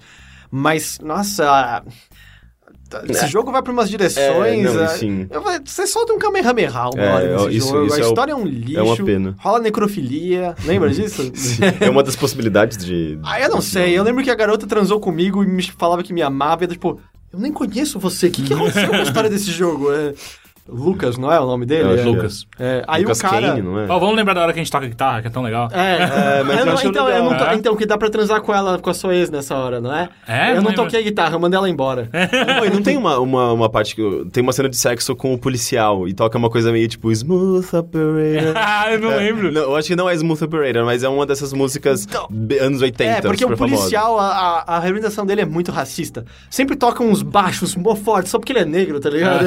Ele joga basquete, é o cara mais estereotipado do mundo. É meio racista aquele jogo. Mas eu não... E aquele personagem é completamente irrelevante pra história. Ele desaparece do nada, não faz porra nenhuma. Mas ele faz sexo com a esposa dele. Eu não lembro dessa cena. Talvez eu não tenha transado sem querer. Eu só transei uma vez e vi um mamilo hexagonal. Será que você jogou a versão censurada? Não, joguei a não censurada. A versão europeia é não censurada. Full frontal nudity masculina em The Order, só pra avisar. É? 2 vezes. Olha só. E tem uns peitinhos também. Não. Ereto. Ereto? Mas tem um... Eu acho que eu não esperava isso. Pois é tão desnecessário assim. Tipo... É meio que tanto fez, sabe? É tipo Wolfenstein. O Wolfenstein é legal, né? Mas não aparece pinto em Wolfenstein, aparece? Não. Mas a última vez que eu me lembro... os primeiros jogos tem sexo. Mas só aparece bundinha tinha também, Red Dead também. É verdade. A última vez que eu me lembro de ver pinto foi na Lost and Damned do GTA 4. O seu não. Não, faz tempo que eu não olho pra ele. É melhor. Aqui no GTA 4 era muito bom a cena que eles mostram o pinto do cara. Porque eles seguram, falam, óbvio que não vai mostrar aí. Pá! Eu não sei se eu vi. Fora isso, esses últimos 2 dias, eu não sei quão ligados vocês estavam na internet, porque afinal é carnaval. Bem pouco, o meu computador também tava Mas a internet pirou com Last Guardian de novo, porque a trademark foi meio que largada pela Sony. É a mesma coisa que já aconteceu outras vezes. Eles já não tinham falado isso, tipo, parece que tinha dado o prazo máximo da Sony renovar o nome e ela não tinha feito isso. E parece de novo essa história. Exato, a galera pira de novo, aí a Sony já falou, não, a gente tá desenvolvendo. Talvez queira dizer que o jogo vai mudar de nome. Calma, gente, calma. Vocês estão muito cessados, vocês já estão esperando muito, relaxa. Exato, talvez o jogo vai ser uma merda, a gente não viu nada pra dizer que ele vai ser bom até agora. E o bicho, obviamente, vai morrer no final. Então, calma, gente, calma. Mas enfim, isso aconteceu. E por último, provavelmente a maior notícia da semana é que vai ser lançado um novo Terraria. Sério? Sério, Terraria... Mas já não tem o Starbound lá? Mas Starbound não é tão legal quanto Terraria. Eles cagaram. Eu não gosto de nenhum dos dois. E é o Starbound que é meio que o... Eu não lembro agora. É que tem 2 meio estilo. Nenhum é tão legal. Terraria é o rei. Mas o Terraria Otherworld, o que é interessante é que não é exatamente uma continuação. Foi descrito, pelo que entendi, como é um Terraria do o que poderia ter sido. Eu acho que são meio que ideias que foram descartadas pra eles se funilarem pra uma direção e eles explorando essas outras coisas. Legal. E porra, Terraria é muito legal. Eu recomendo muito Terraria que você não tenha jogado. Não. Nossa, Terraria é muito legal. Eu fiz um castelo de ouro no céu uma vez. Caralho, ele ficou no céu. Ele ficou, não, porque você faz uma estrutura e aí corta a estrutura e fica voando. Eu fazia. Meu irmão fez a Fortaleza da Solidão do Super-Homem. Aí eu fazia pintos dentro da Fortaleza da Solidão dele. Ele não tava sozinho mais. E é isso de notícias. Mas tem uma coisa que a gente precisa falar. O quê? Que a gente esqueceu completamente. Completamente. Nós temos o Mini Boteco agora. Mini Boteco Bro, é isso? Mini Boteco Bro. Exatamente. Você não está enganado. Nós teremos um boteco Próximo mês. Seixeira, tem muita gente que ouve a gente que nunca ouviu falar de boteco. Exatamente. Então me explica o que é o boteco. Boteco é quando a gente reúne todo mundo que nos escuta ou lê o nosso site pra sentar e beber. Só que dessa vez a gente vai fazer uma pequena mudança. Nós não só sentaremos para beber e conversar sobre joguinhos e vida e tudo mais, mas também colocaremos jogos para você jogar. São pequenos campeonatos amigáveis. A gente já pode falar os jogos? A gente não tem confirmou, acho que certeza vai esperar um ainda. pouquinho. Então tá bom. Então a gente espera mais um pouquinho. Mas jogos mais competitivos, party games e tal. Party games e tal. Existe a possibilidade de aparecer board games, a gente não sabe ainda, mas isso eu posso falar que existe possibilidade. Se rolar vai ser muito da hora. E essa versão, a diferença, se você conhece já o boteco que a gente já fazia há alguns anos já, a diferença dessa versão é que ela é menor, ela é mais focada, ela vai funcionar como se fosse um beta teste intimista, de né? coisas que a gente quer implementar pro grande boteco anual que a gente tem mais pro final do ano. Então vai ser uma versão menor, ela é mais limitada, são poucos ingressos que a gente tem, é num lugar diferente. Normalmente a gente fazia em boteco ou qualquer coisa parecida, mais, como eu posso dizer, mais rústica. E dessa vez a gente vai fazer num hostel bem legal, tipo, ele tem um espaço interessante. Oi, Heineken, Red Bull já fizeram festas lá, então assim, é um lugar mais cool, é perto do metrô Paraíso. É um lugar mais cool, não um lugar mais cool. Mais cool. E por enquanto são essas informações que a gente tem pra vocês. A venda de ingressos já está no ar. Você deveria rapidamente comprá-los, porque os nossos os nossos lotes são menores, porque são menos ingressos no total, e você não quer pagar caro. Nós não queremos que você pague caro. As pessoas vão poder comprar na porta? Não sabemos ainda, depende de quantas pessoas comprarem online. Porque se a gente esgotar os ingressos online, não vai rolar na porta. E para as pessoas comprarem online, elas clicam no link aqui embaixo? Elas clicam no link no post, que tem todas as informações necessárias, como o endereço e o evento no Facebook que a gente está atualizando. Tem fotos já, por exemplo, a gente já tem um post no Overloader mostrando as fotos do lugar para você ter uma ideia aonde você vai comemorar esse rolê com a gente. E não só isso, a gente também espera que esse evento se estenda, que a gente faça mais vezes isso, essa coisa mais, esse mini boteco mais intimista com vocês. Então, clica aqui no link abaixo para você dar uma olhada no que a gente está preparando para vocês e venha conosco nessa viagem louca, que é o Mini Boteco Brawl.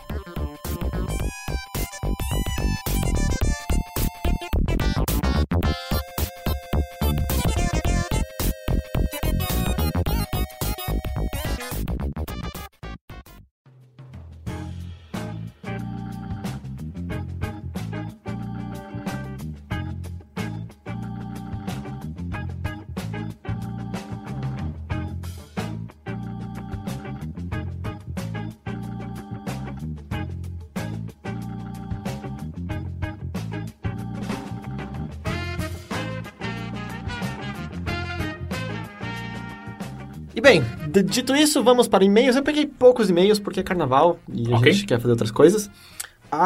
Lembrando que você pode enviar o seu questionamento ou pergunta para o Mothership, deu um branco na hora. Mothership@overloader.com.br. A primeira pergunta vem do Silvio. E o Silvio já descreveu pra gente antes, naquela vez que foi denominada por alguns como Heitor lendo contos eróticos no Mothership. Eu não lembro. É o garoto da... Isso vai ficar claro. Tá. O leitor lendo contos Não eróticos. é minha primeira vez mandando um e-mail para vocês. Poderia até mesmo considerar isso aqui uma continuação da última vez. Sou o garoto que perdeu a virgindade com a melhor amiga. Se quiserem, pode me chamar de garoto da ergométrica. Lembrei. Ou qualquer coisa assim. Dessa vez eu vou ser breve, então vamos lá. A questão é que tivemos, ele e a garota, que nos distanciaram um pouco. Ela começou um lance de estudar praticamente o dia inteiro, todos os dias. Me sinto completamente sozinho sem ela. Percebi que acabei me privando e há apenas uma pessoa. Hoje tento fazer novas amizades, mas não consigo. Ninguém me parece tão legal de conversar como é com ela. O que devo fazer? Já passaram por isso? Estou completamente perdido sobre isso tudo e fica cada vez mais óbvio que manter a amizade do jeito que tá vai ser ainda mais difícil. Garotos aparecem na vida dela e tudo mais. Sinto um pouco de ciúme, mas muito mais medo de perder uma ótima amiga do que qualquer outra coisa. Por favor, me ajudem, está me fazendo cada vez mais mal. Gente, eu acho que vocês héteros precisam de Hornet, de aplicativo. Só tem Tinder pra vocês, que tem outras coisas. Mas a gente tá falando de amizade, a gente não tá falando do... Gente, qualquer coisa funciona, sabe? Você conhece gente, vocês conhecem gente, você se envolve em novas experiências, você vai o peso da experiência anterior vai diminuir completamente. Tá, eu sei, mas por que eu acho que isso vai ser difícil? Lendo dessa maneira, você tá falando que você tá com medo de perder ela como amiga, eu não tô dizendo que você tá mentindo, eu acho que você acredita nisso, mas tá apaixonado por ela. Pra mim é simples assim. É por isso que ninguém parece tão legal. Cara, quando você fala, ninguém é tão legal quanto essa pessoa, você tá apaixonado. Mas eu acho que ele não tá perdidamente apaixonado. Não, ele tem ainda vínculo com ela. Eu não acho que perdidamente adiciona qualquer intensidade a apaixonado. Não, apaixonado você pode estar muito apaixonado ou pouquinho apaixonado. Eu estive pouquinho apaixonado e já desencanei completamente. Você não tava apaixonado, pra mim é meio simples. Não, assim. eu acho que tem um vínculo, sabe, pode ser muito correto, mais forte. Semânticas, a gente não vai ganhar nada discutindo sobre isso. Eu acho que a questão você tá apaixonado por ela. E se forçar a conhecer outras pessoas e sair, e não digo só garotas, vai fazer amigos homens e sair, fazer outras coisas, vai ajudar, mas bem na verdade é tempo. Nada vai ajudar você quanto tempo. Tenta se desligar de algumas coisas.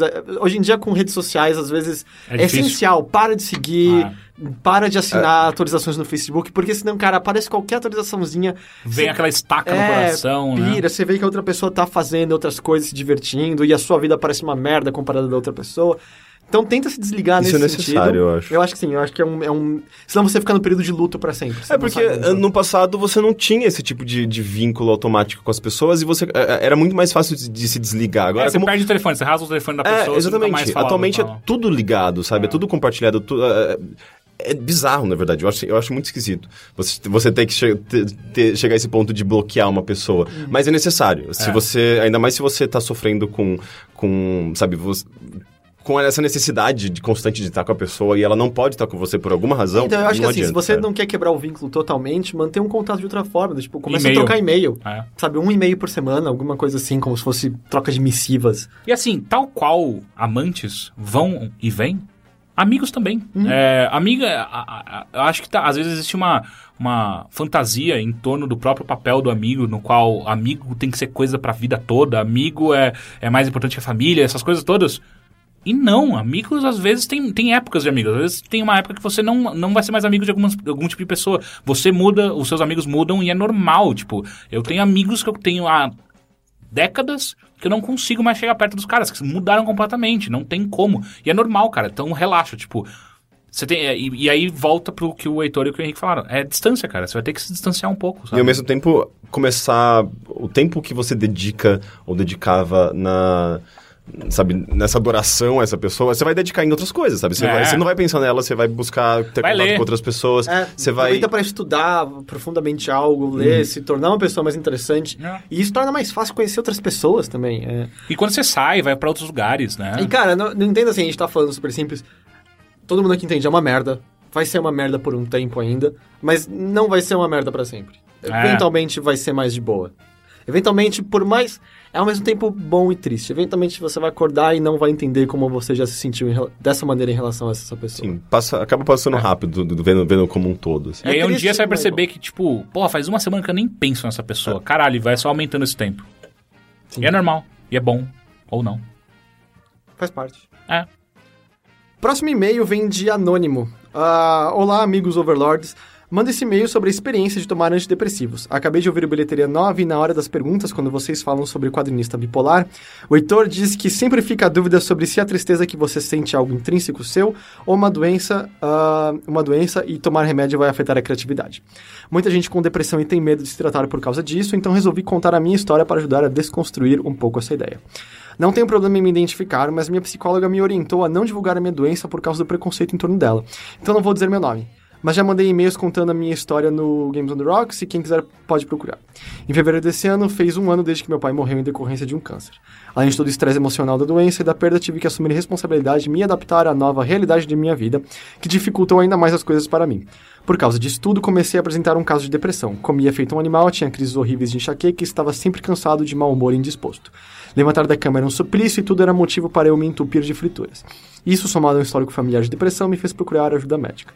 O neurologista que trata de outros casos da minha família me prescreveu 2 antidepressivos leves e tomo eles todo dia há quase 1 ano. Na primeira semana eu tive sonhos muito bizarros e na segunda me sentia muito mais cansado do que sem os remédios. A partir da terceira aqui pude perceber uma melhora. Me sentia mais disposto, conseguia controlar a alimentação e tinha energia para me exercitar, fazendo com que eu me afastasse do achievement dos 100 quilos. Ao contrário do nosso parrudinho amado, eu era uma bola de gordura e não estava nada bem com o peso extra. Eu também tive o receio de que os remédios desligassem meus sentimentos. O que não aconteceu. No meio do ano, soube que uma ex-colega de trabalho tinha se suicidado e fiquei uns 2 dias muito triste com o acontecido. A diferença é que essa tristeza não me impedia de seguir com a minha vida, como acontecia antes dos remédios. Eu ainda tenho saudades do meu pai e sentirei para sempre. Ainda fico triste quando lembro da morte dele. Mas, por conta dos remédios, eu consigo lidar melhor com a perda e consigo seguir em frente. Quanto à criatividade, eu vejo que tive muito mais ideias de projetos após o remédio. Ao contrário do que todos acham, não tive minha criatividade diminuída pelos remédios, muito pelo contrário. Certa quantidade de melancolia sempre foi intrínseca à minha personalidade e os remédios não me tiraram isso. Apenas fizeram que eu pudesse conviver com ela e administrá-la melhor. Depressão, bipolaridade e outras doenças psíquicas são coisas sérias, não devem nunca ser tratadas como frescura ou bobagem. Ainda não estou curado e nem tenho previsão de estar, mas sinto que estou melhorando. Desculpem, meu gigante, espero que ele ajude a desestigmatizar os antidepressivos e incentive outros ouvintes a procurar a ajuda necessária. Um beijo no coração de todos. Eu acho que preciso deixar claro assim, eu provavelmente disse sem pensar, se eu em algum momento disse algo que fez entender que você não deveria procurar ajuda profissional e ajuda de remédios, caso você esteja se sentindo, caso você tenha sintomas de depressão, eu peço profundas desculpas. Foi irresponsabilidade minha se eu passei essa ideia, porque às vezes, cara, não tem jeito, você precisa de ajuda médica, você precisa de ajuda clínica, você precisa tomar remédios. É muito importante.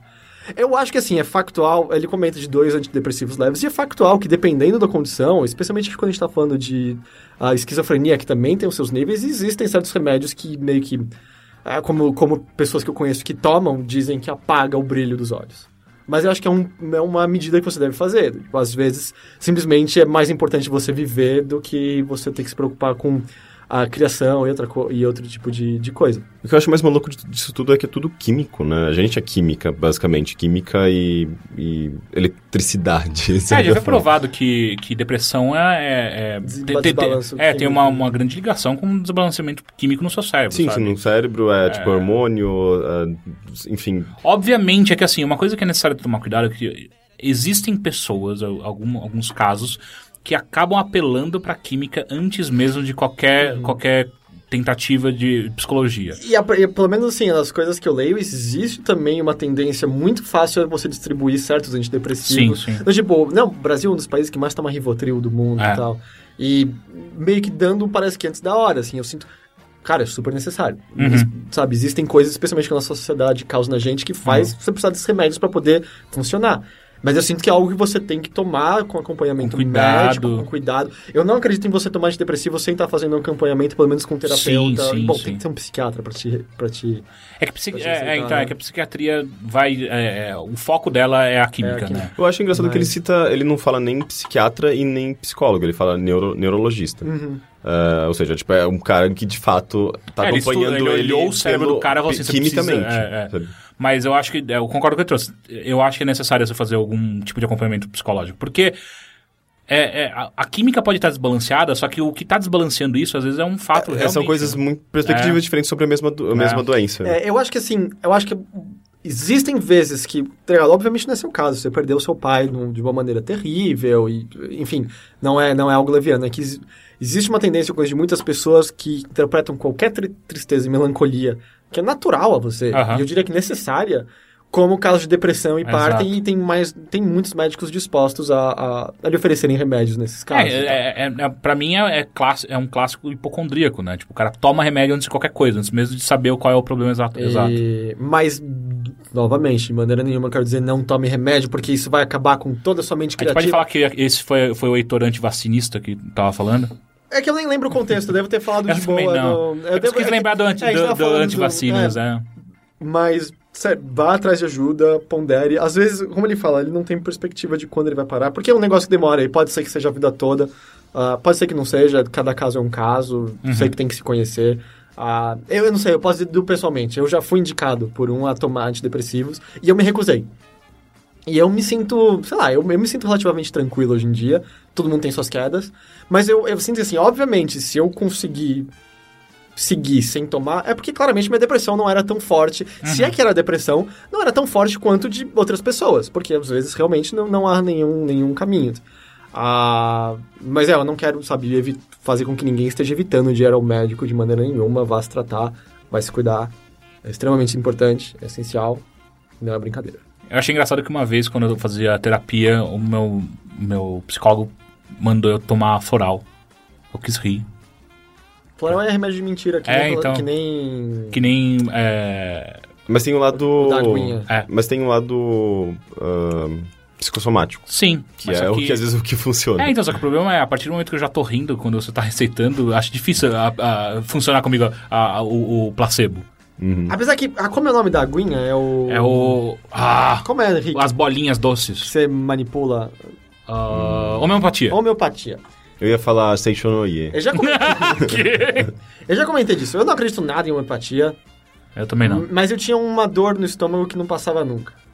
Tudo bem que hoje em dia eu tenho ela de novo, eu tô fazendo um tratamento com remédios de verdade. Mas tudo que eu sei é que na época eu fui numa homeopata que tinha uma placa na sala que dizia que ela foi educada pelos homens azuis. Ótimo. Women Group. Nossa, ficou muito melhor agora. Não, porque ela fazia umas batucadas na hora enquanto... Não, e aí ela fez aquelas perguntas, tipo, você considera feliz ou triste? Não sei o que. E aí eu tô me falando, puta, isso nunca vai funcionar. Funcionou, por alguns meses funcionou. Eu acho que isso pode querer dizer duas coisas. Ou eu tô sendo preconceituoso, ou minha mente é mais fraca do que eu acredito. Não, eu tenho uma colega médica que ela fala que não entende como funciona, mas ela receita porque funciona. Esse é o problema, tá? Quando o médico fala que não entende como funciona, então, mas funciona... Porque ela duvida tanto, sabe? Porque ela é uma médica, ela é cética, ela duvida do potencial... sei lá, científico da coisa. Porque é uma pseudociência, de certa forma, mas ela medicina fala... alternativa é toda medicina que não teve sua funcionalidade comprovada, Sim, basicamente. Só que ao mesmo tempo ela levanta essa questão do placebo, sabe? Se o placebo faz com que... sabe, será que a gente é só isso? Claramente, o nosso cérebro indicando... Claramente há muito que influencia nisso. Tanto que vocês já leram sobre o nocebo?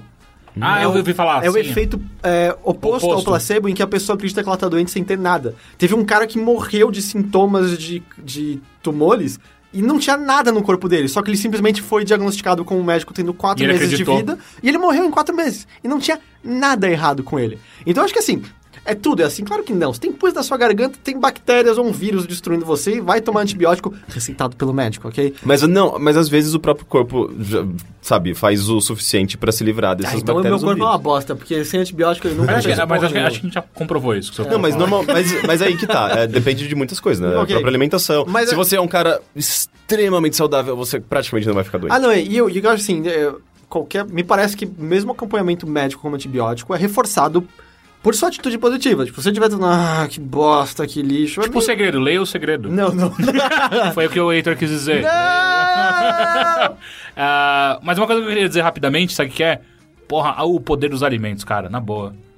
Cara, quando você come direito... Mas você não come direito. Eu sei que não, eu tô falando do ponto de vista de quem não come direito e se fode com frequência. Mas eu como direito e me fodo com frequência. Mas é que você é do garoto Então, mas aí que tá, você acha que você come direito? Cara, eu como salada, eu como legumes, eu como frutas. Você bebe leite todo dia. Eu bebo leite todo dia. É um erro. Não, é um acerto. Não é. É uma delícia, como pode ser errado?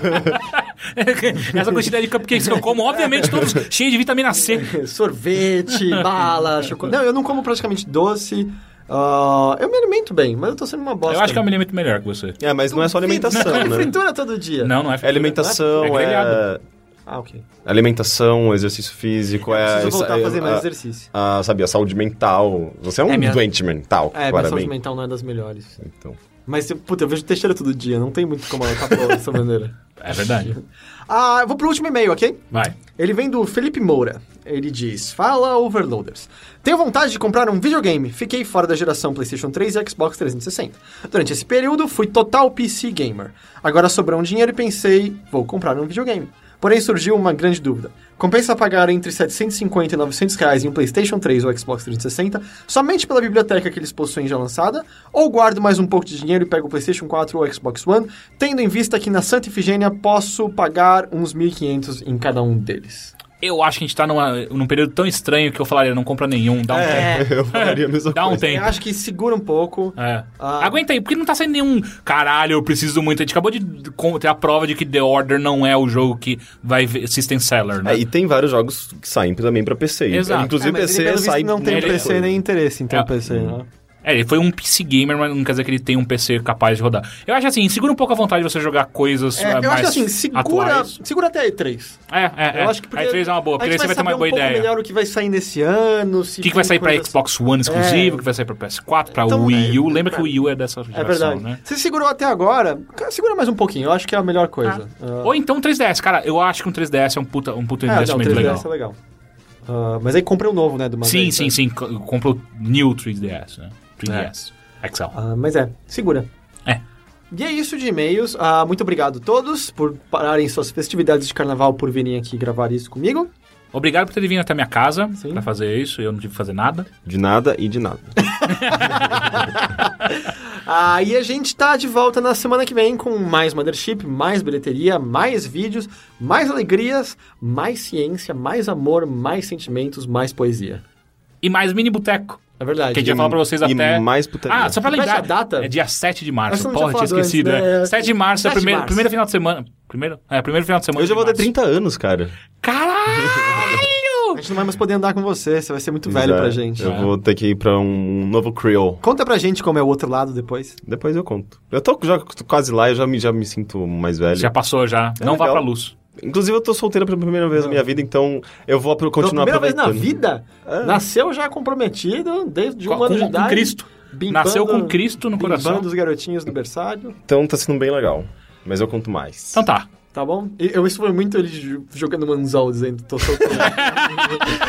Mandem Tá mensagem. funcionando. Tem funcionado, Tem gente. que funcionar. Ai, gente. Então tá. Tchau, Henrique Promíscuo. Tchau. Tchau, gente. Tchau.